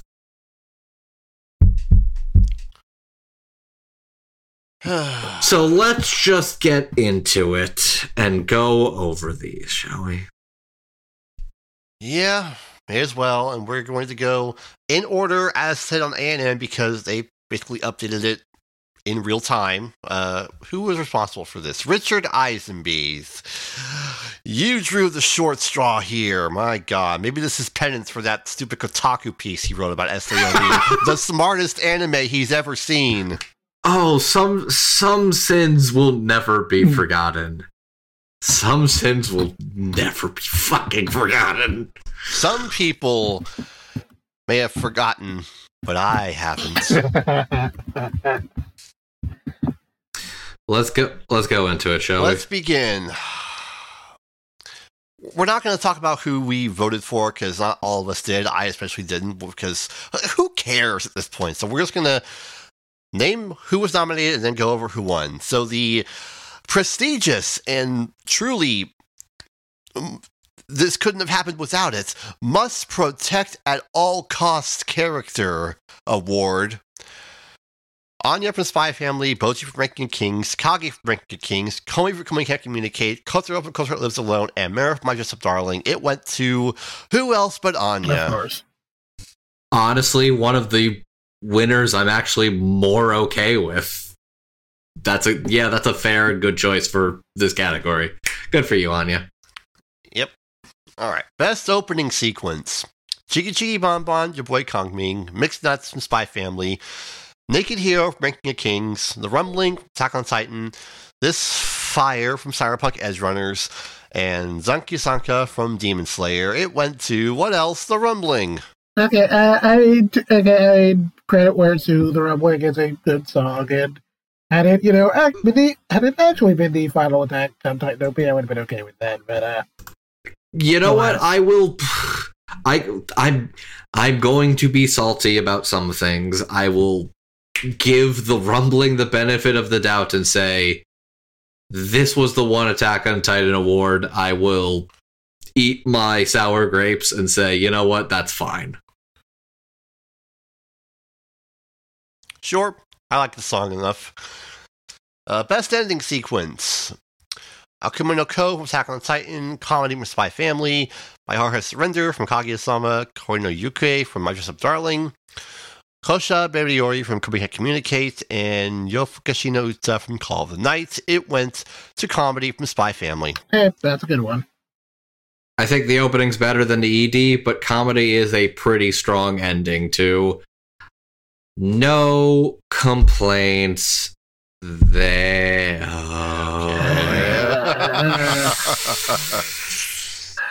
Okay, I need to do a bit of a lookup here, just for some added context.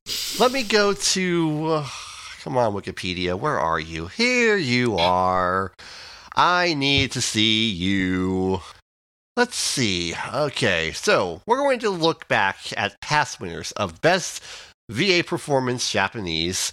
So, introduced back in 2019, the Best VA Performance Japanese category has gone to Mamoru Miyano, Yuichi Nakamura, Okay. Yusuke Kobayashi, Okay. Yuki Kaji, Okay. and...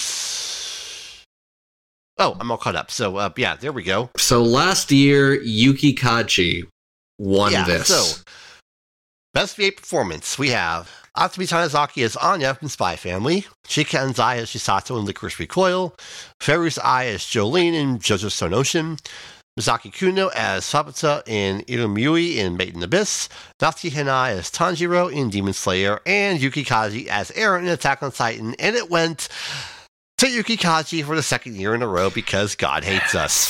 Why was he... okay, he was nominated because Attack on Titan was nominated in general for some reason. But, like, he won last year. Half the fucking season! He's literally not even in half the season! He won last year! Why was he fucking nominated again? If he was... Okay, look. I have a personal beef about somebody being nominated for an award in a previous year, getting nominated 2 years in a row. That's my own personal hang-up. But if they didn't win last year, I can kind of just suck up my sour grapes and deal. Yuki Kaji won for Eren Yeager last year! This is fucking bullshit! So stupid! He's not even in half the season! Actual garbage! Yeah. Actual fucking insanity bullshit. Yeah. Actually ridiculous that happened. Literally the worst case scenario for the Japanese Seiyu voice actor winner. Like, I would have been pissed if Natsuki Hinai took it, but he didn't fucking win 2 years in a row. Fuck. Well then, Best VA Performance English, we have Amelie as Baron in My Dress Up Darling, Jeremy Lee as Kotaro Lives Alone, Natalie Van Sistine as Yor in Spy Family, Sungwon Cho as Kake in Breaking the King, Zach Aguilar as David in Cyberpunk Edge Runners, and Zena Robinson as Gamma 2 in Dragon Ball Super Superhero. This went to Zach Aguilar. Yeah, I know what, good for him. But generally, I think this is one of his best performances, so, I Yeah. honestly genuinely shocked because I thought Zach was great, but I did not think he was going to be the winner out of this compared to like Amelie and Zena Robinson. Like that, I'm genuinely very surprised. But in this case, pleasantly surprised. Yeah. There's also a bunch of voice acting performances for a bunch of other languages, but if you wanted to do like a quick rundown of that, I'll just go over who won what. So, in all these other languages, in Castilian, we have Jamie Perez de Sevilla as Yuta in Jujutsu Kaisen 0. Cool. In French, we have Brigitte Lecordier as Boji in Breaking the Kings. In German, we have Nicolas Tajo as Yuta in Jujutsu Kaisen 0. Cool. In Portuguese, Nina Carvalho as Anya in Spy Family. Cool. In Spanish, Alejandro Orozco as Gyutaro in Demon Slayer. Cool. In Arabic, Amal Hawisha as Gon in Hunter x Hunter. I like looking at this because this is my real inside look at where stuff is being dubbed in certain regions. And there's a lot of they're starting to dub Hunter x Hunter in Arabic alongside like My Hero Academia, Bleach, and even My Dress Up Fucking Darling. Wow. Yeah. And in Italian, Elisa Giorgio as Maki in Jujutsu Kaisen. Cool. All good picks. Best drama. Okay, we have 86, Part 2, Distinction, Attack on Titan, Cyberpunk Edge Runner, Stantia Sansur, Kotoda is Alone, and Made in Abyss Season 2. Let me just pull up who won. I lost my thing. God damn it.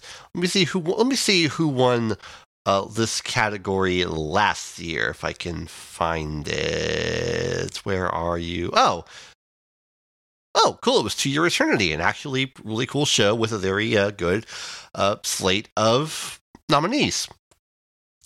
Naturally, this year went to Attack on Titan.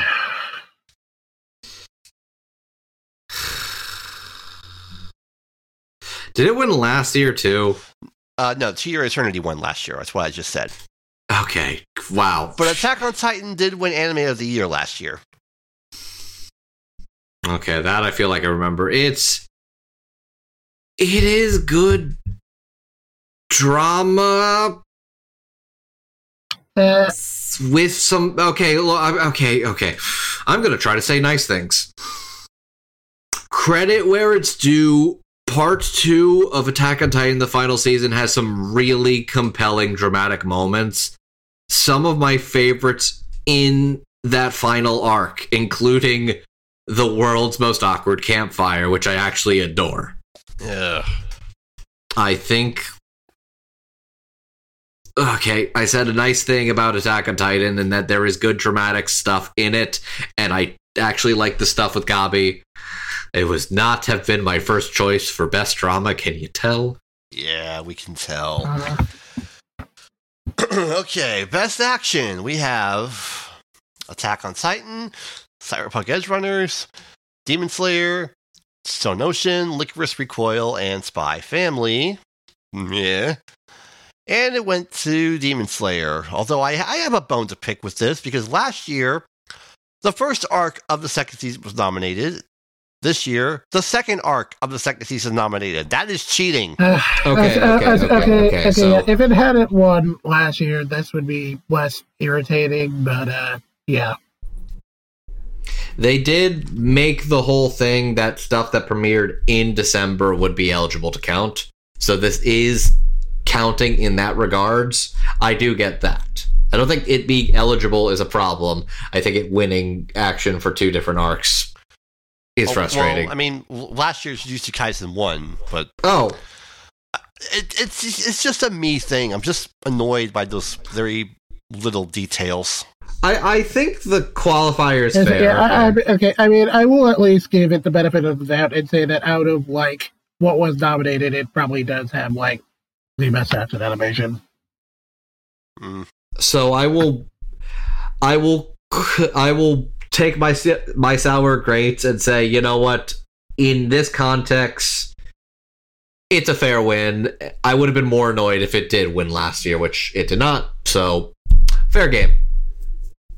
All right, best supporting character. This totally legitimate thing that has prestige to it. Hayasaka Kaguya-sama, Love is War, is romantic. Anya in Spy Family, Kage in Ranking the Kings, Rebecca in Cyberpunk Edge Runners, Tengen Uzui in Demon Slayer, and Yor in Spy Family, and this went to Anya. Okay. Half of the characters are not supporting fucking characters, and the winner is not a fucking supporting character. Yeah, that is literally a main character. Anya is a fucking main character. You could argue Yor is maybe more supporting than Lloyd. Anya literally gets more focus most of the time than even Lloyd. Yeah. Fuck off!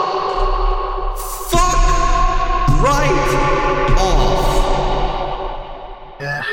Let's just go into the next one. I'm already looking at it and I'm already boiling. Main character. Again, this totally legitimate thing that has a lot of prestige and merit to it. Boji in Ranking the Kings, Chisato in Licorice Recoil, David in Cyberpunk Edge Runners, Aaron in Attack on Titan, Lloyd in Spy Family, and Marin in My Dress Up Darling. It naturally goes to the guy who is preparing for mass genocide, Eren Yeager.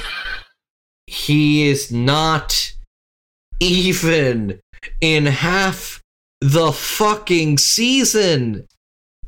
Oh my god. I feel like at some point Eren Yeager stops being the main character of Attack on Titan. And it actually gets passed on to like his other allies, arguably Armin Arlert at this point. Did he win last year? This category was not a thing last year. Okay, cool. Instead, you had Best Protagonist, which went to Otokawa and Odd Taxi. Though Eren was nominated for that one, too. Well, no, he lost. That is ironic. Maybe more correct than... He also won for Best Antagonist last year as well. Remember that whole spiel we went through last year? Okay. At least they credited him accurately.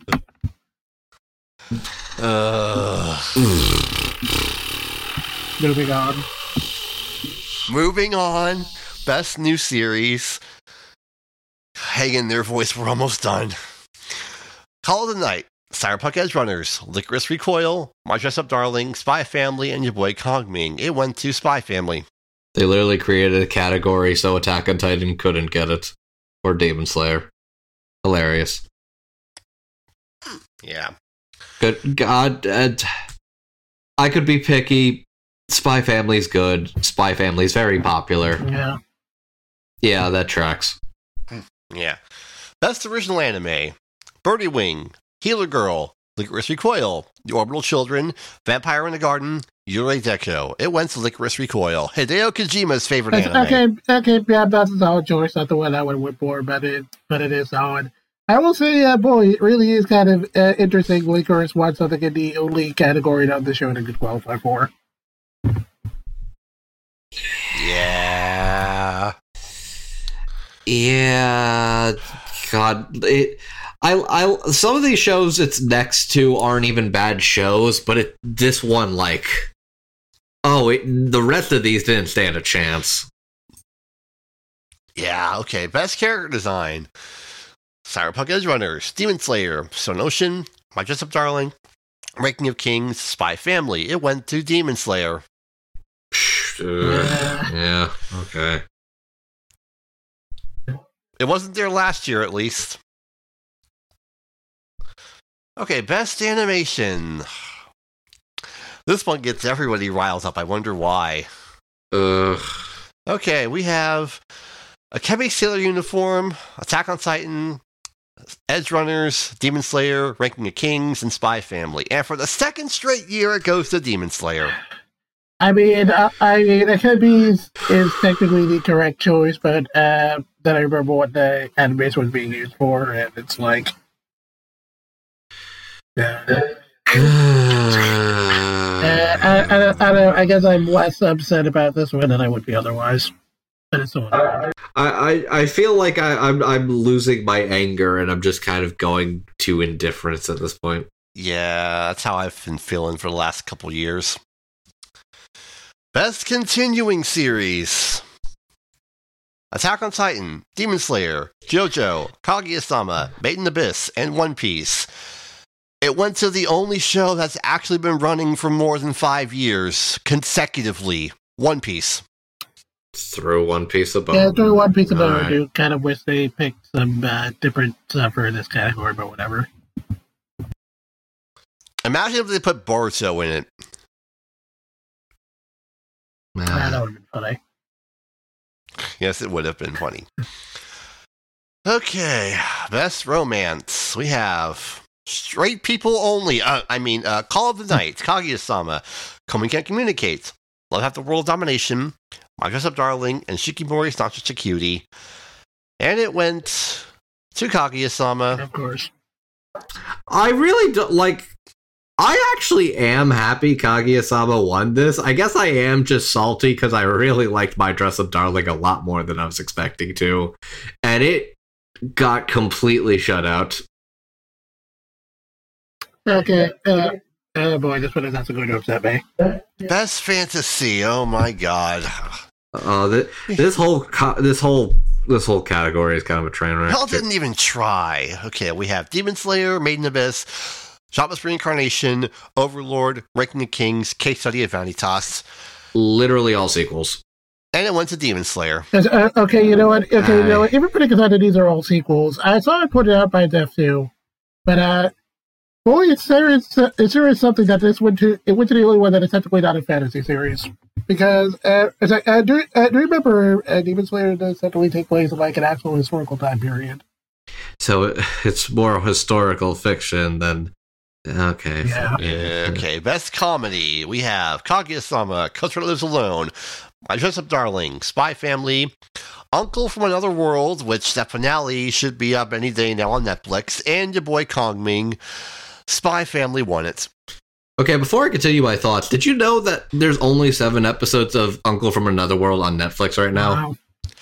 Wow, it's even worse than I thought. Okay, never mind. I like legitimately was having this conversation and I was like, oh, maybe they're just waiting for the rest of the episodes. And somebody's like, there's only 7 episodes. I'm like, wait, what?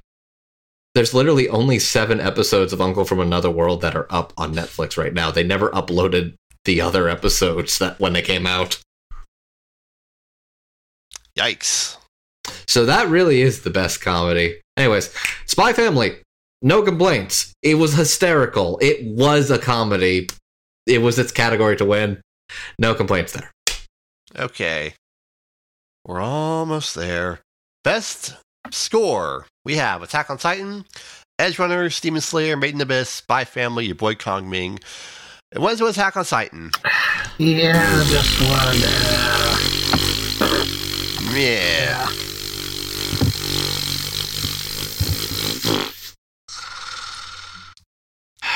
Okay, good news, everybody.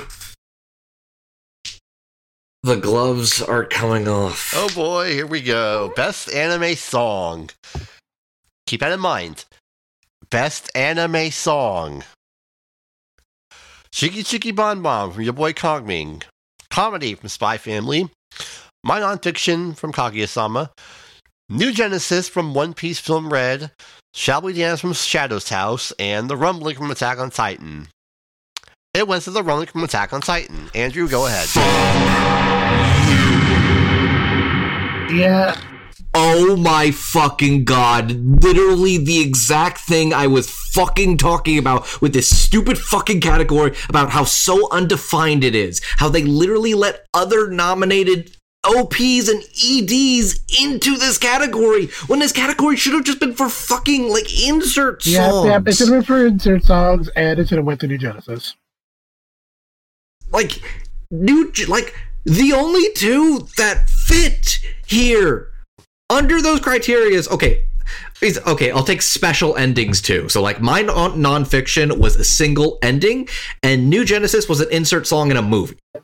The rest of these are OPs and EDs, several of which were already nominated, including The Rumbling, which won Best Opening. I'm fine with it winning Best Opening, but this category is so fucking stupid, poorly defined, and literally the exact thing I thought was gonna fucking happened. Rumbling won 2 awards! 2! Fuck off! Fucking garbage. Fucking stupid. Fucking poorly defined trash. Get rid of this fucking category next year if you're not going to do it right. Fucking assholes. Okay. Best film. Bubble. Dragon Ball Super Superhero.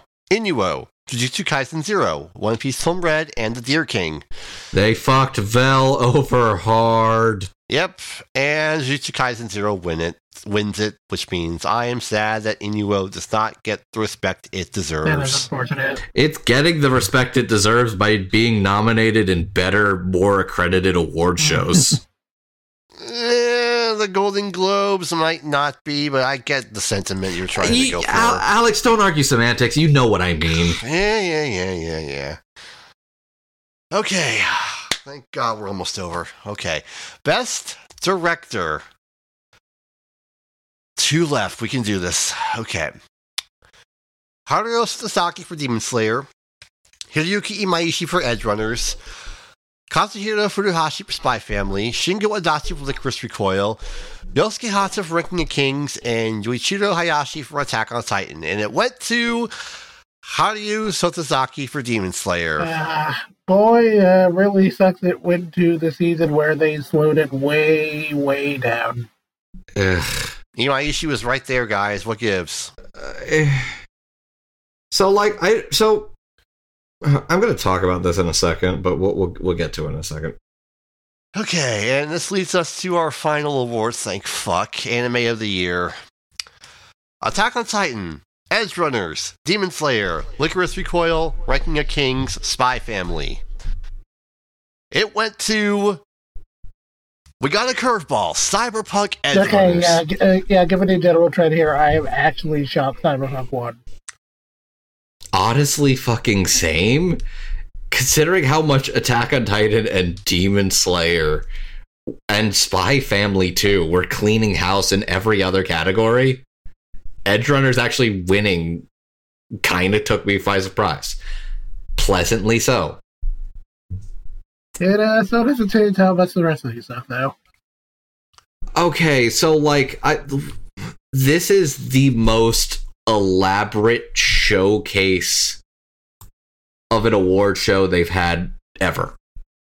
This anime 2022, even removing the fall 2022 season, which was a big season, there was a huge amount of things that came out this year that were neither nominated or won anything. So almost all of the winners of the anime awards this year are another season of Demon Slayer, another season of Attack on Titan, Spy Family, a Jujutsu Kaisen movie, One Piece, Kaguya-sama, and Licorice Recoil. That is maybe 6 or 7 things out of the entire year that actually won awards in the anime awards. Attack on Titan won 6 awards. 2 of them were just the rumbling. One of them was Yuki Kaji again.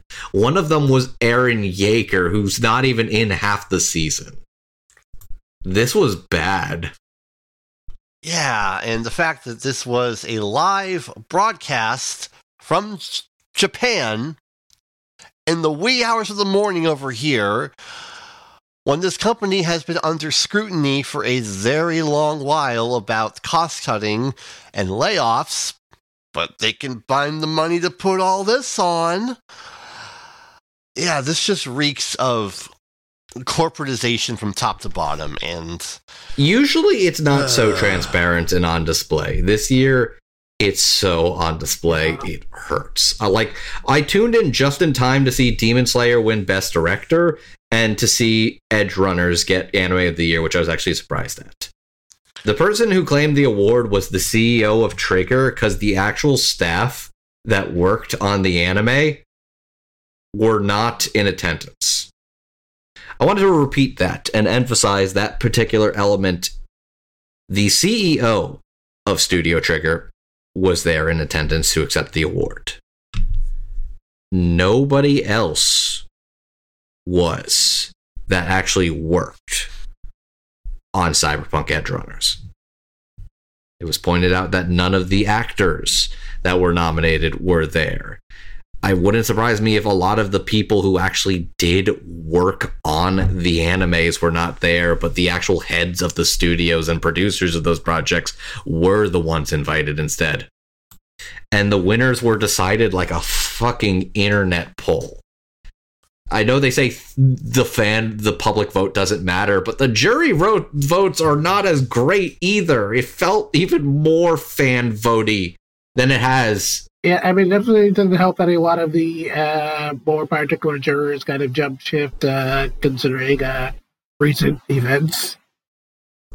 Anyways, I wanted to take a second and list all of the anime that are eligible within the time frame that did not win any awards at this year's Anime Awards. My Dress Up Darling. The Case Study of Vanitas, Part 2. Sabikui Bisco. Takagi-san Season 3. Akebi's Sailor Uniform. Sasaki and Miyano. Love of Kill. I'm going to cherry pick some of this. I'm not going to read like some of the trashier ones where it's like, of course that didn't win anything. Orient. The Heike Story. Tokyo 24th Ward. Ryman's Club. The Orbital Children.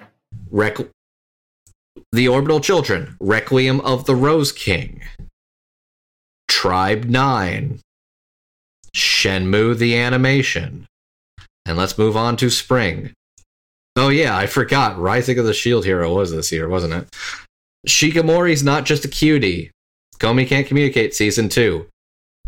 Summertime Rendering, though that could potentially count next year because of technicalities. Wouldn't surprise me. Tomodachi Game. Aharin-san wa Hakarinai. Yo boy Kongming got fucking snubbed. Love After World Domination. Aoashi, the Executioner and Her Way of Life. Dance, Dance, Dancer. Heroines Run the Show. Birdie Wing. Healer Girl. Fanfare of Adolescence. Summer. Let's move to summer now. Call of the Night didn't win anything. It got fucking snubbed too. Devil's a Part-Timer. Made in Abyss was completely snubbed for Season 2. Danmachi Season 4. Uncle from Another World. The Yakuza's Guide to Babysitting got snubbed too. Shadow's House Season 2. Futo PI. Tokyo Mew Mew New. All right, yeah, Yuri Deco. Yuri Deco too. I think I've established my point. We get the picture. That's a lot of stuff that came out this year that was really good or had really big followings that got shut out for another year of Attack on Titan, Demon Slayer, and Jujutsu Kaisen wins. Yeah. Which, you want to talk about something kind of gross?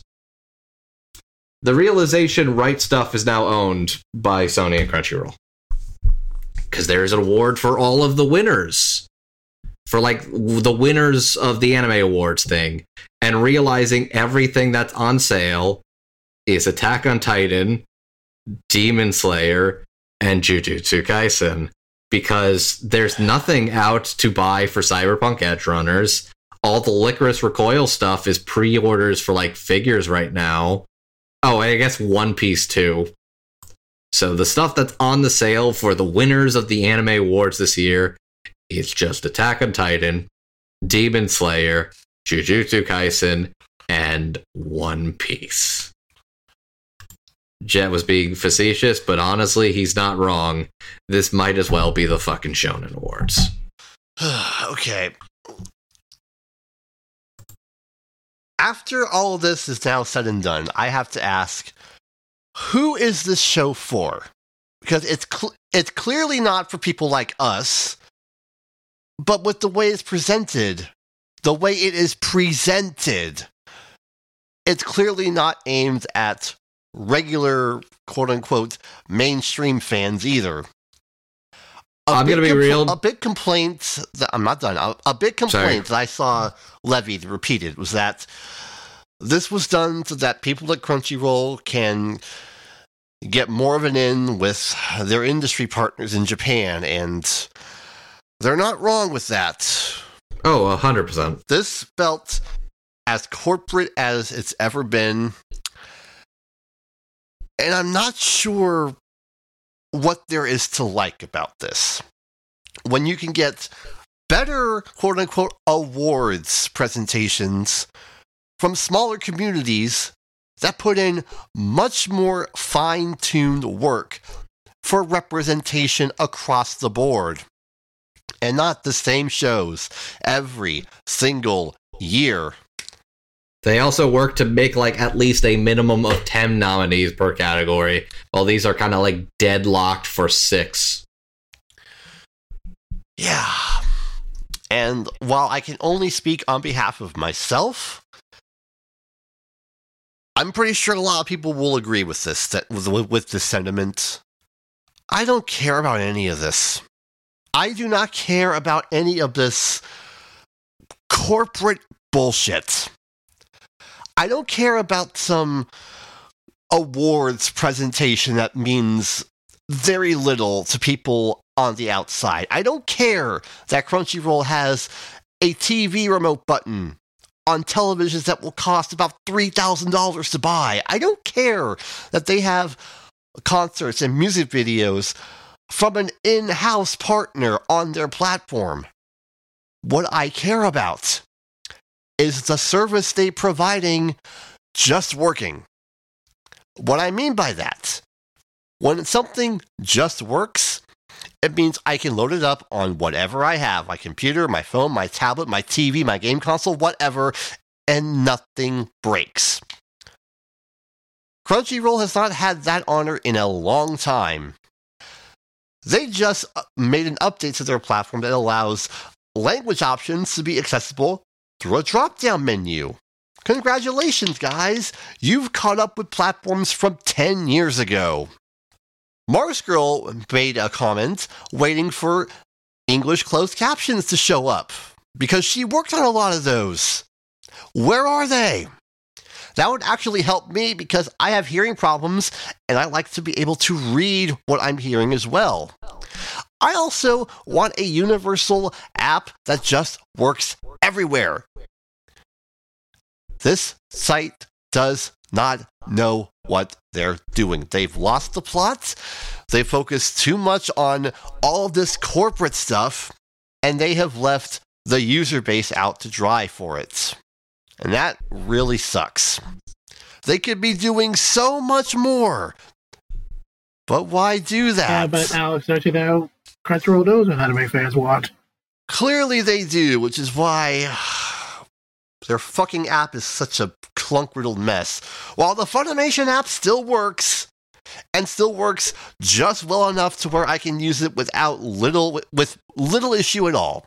Drop frames every now and then, but that's probably more on my TV, but it works. I'm going to say something slightly controversial, but honestly at this point, I think it would hurt less. Just remove the fan vote element completely. Because it's clear at this point, who this is for is not the fans. This is for those people in corporate. This is for those people, those business partners they really want to please and appease over in Japan. Because none of this was actually meant for a majority of their base in the United States, because it aired, depending on where you're located, at 2 a.m. or 5 a.m. This was never for us. Okay, let's put it like this. I believe at some point this was for us. Maybe like the first couple of years. Probably. But the identity has always been confused about who they're trying to go for. But this year, I think the reason this one stings as much as it does is because it's so transparent. None of this is for us. None of this is for us. This is to guarantee some new business ventures. This is to guarantee some new investors. This is to guarantee some new happy partners so that you could get more co-productions, more influx, yada, yada, yada. And in some ways, it's always been about that. A lot of these fancy shows are always about pleasing those people. But it's never been quite as overt and in your face as this one. And it sucks because, you know, I mean, I've said this before, but genuinely, I do like the idea of a big award to celebrate the industry. I like anime. I like anime. I like seeing it taken seriously as a medium. It's cool when, you know, it's cool, you know, when stuff gets to be presented on a big stage and stuff. I would generally like to see that. But the way it is currently executed is just, this ain't it. Congratulations to the winners. I'm not going to say all of these are affinities to life, but it's like, it's very disappointing and disheartening. And tiring I'm not really angry anymore. It's just I feel like we do the song and dance, and I kind of walk away with a different taste in my mouth. Sometimes it's kind of like indifference. Sometimes it's salt. This one's bitter. This one is just bitter. And yeah, I think I'm done. I'm fucking done. We have chronicled the corporatization of Crunchyroll since almost the very beginning. And we're not gonna stop anytime soon. It just stinks. And hey, Crunchyroll, if you want to make good with your business partners, do it on your own time. Don't drag us into it. We don't care. Technically, they didn't drag us into it because they made it so people can't watch at normal hours. Yeah. What a fucking waste of time this was. I'm honestly kind of glad I didn't watch this one live. Yeah. And they didn't even have like neat announcements. They announced music videos from Sony, and that was it. Yeah. Not great, Bob. Not great. But we are not going to end things on a dour note. We don't have a whole lot of home video talk, but we have some home video talk to end the show on. Discotext May 30th slate. We have A Wind Named Amnesia, that very weird Madhouse OVA thing. Cool. All of Ultimate Muscle. Yeah. Yep, the live-action Go-Go 13. That's cool. Aim for the Ace, the movie. And at long last, the second series of Koto-cha. These are all pretty cool, and I'm glad they're coming out. Yeah, and nice one, wonderful shows. Glad some of these long-time releases are finally coming out, and I hope people are very happy and satisfied that these are finally coming out. Mm-hmm. Got a bit of a late addition to the slate here. Discotheque has announced that Gunbuster has been pushed back to May 30th, citing a slight delay. We just gotta wait a little bit longer. It's gonna be worth the wait. I promise. I promise, everybody. It's gonna be worth it. Oh, I am wiped. Yeah, how do you think I feel? You go get the fuck to sleep. You've been doing I will. this. So yeah, I don't think we have anything more to say. Crunchyroll, just get rid of your awards show. Nobody likes it. We don't want to deal with it anymore. Fix your fucking applications, why don't you? I don't even want to say don't get rid of it, just because I'm almost intrigued by the discussions we have with it every year. But I think this one's just kind of a more... It's apathy. It's all it is. Just apathy. Yeah. All right, and so ends another round of yelling at Crunchyroll for being stupid. Can't wait to do it again in a month. My friend, you're being way too naive. We'll probably have something new to complain about in a couple of weeks. There's always something on the horizon. What will it be? We will all find out together, but until then, I think that'll do it for this edition because I am sick and I need my rest. So thank you all for listening to this edition of the podcast, Donate. We hope you'll come back next time for probably something stupid. So until then, just Crunchyroll, just go to the corner and think about what you've done. Good night.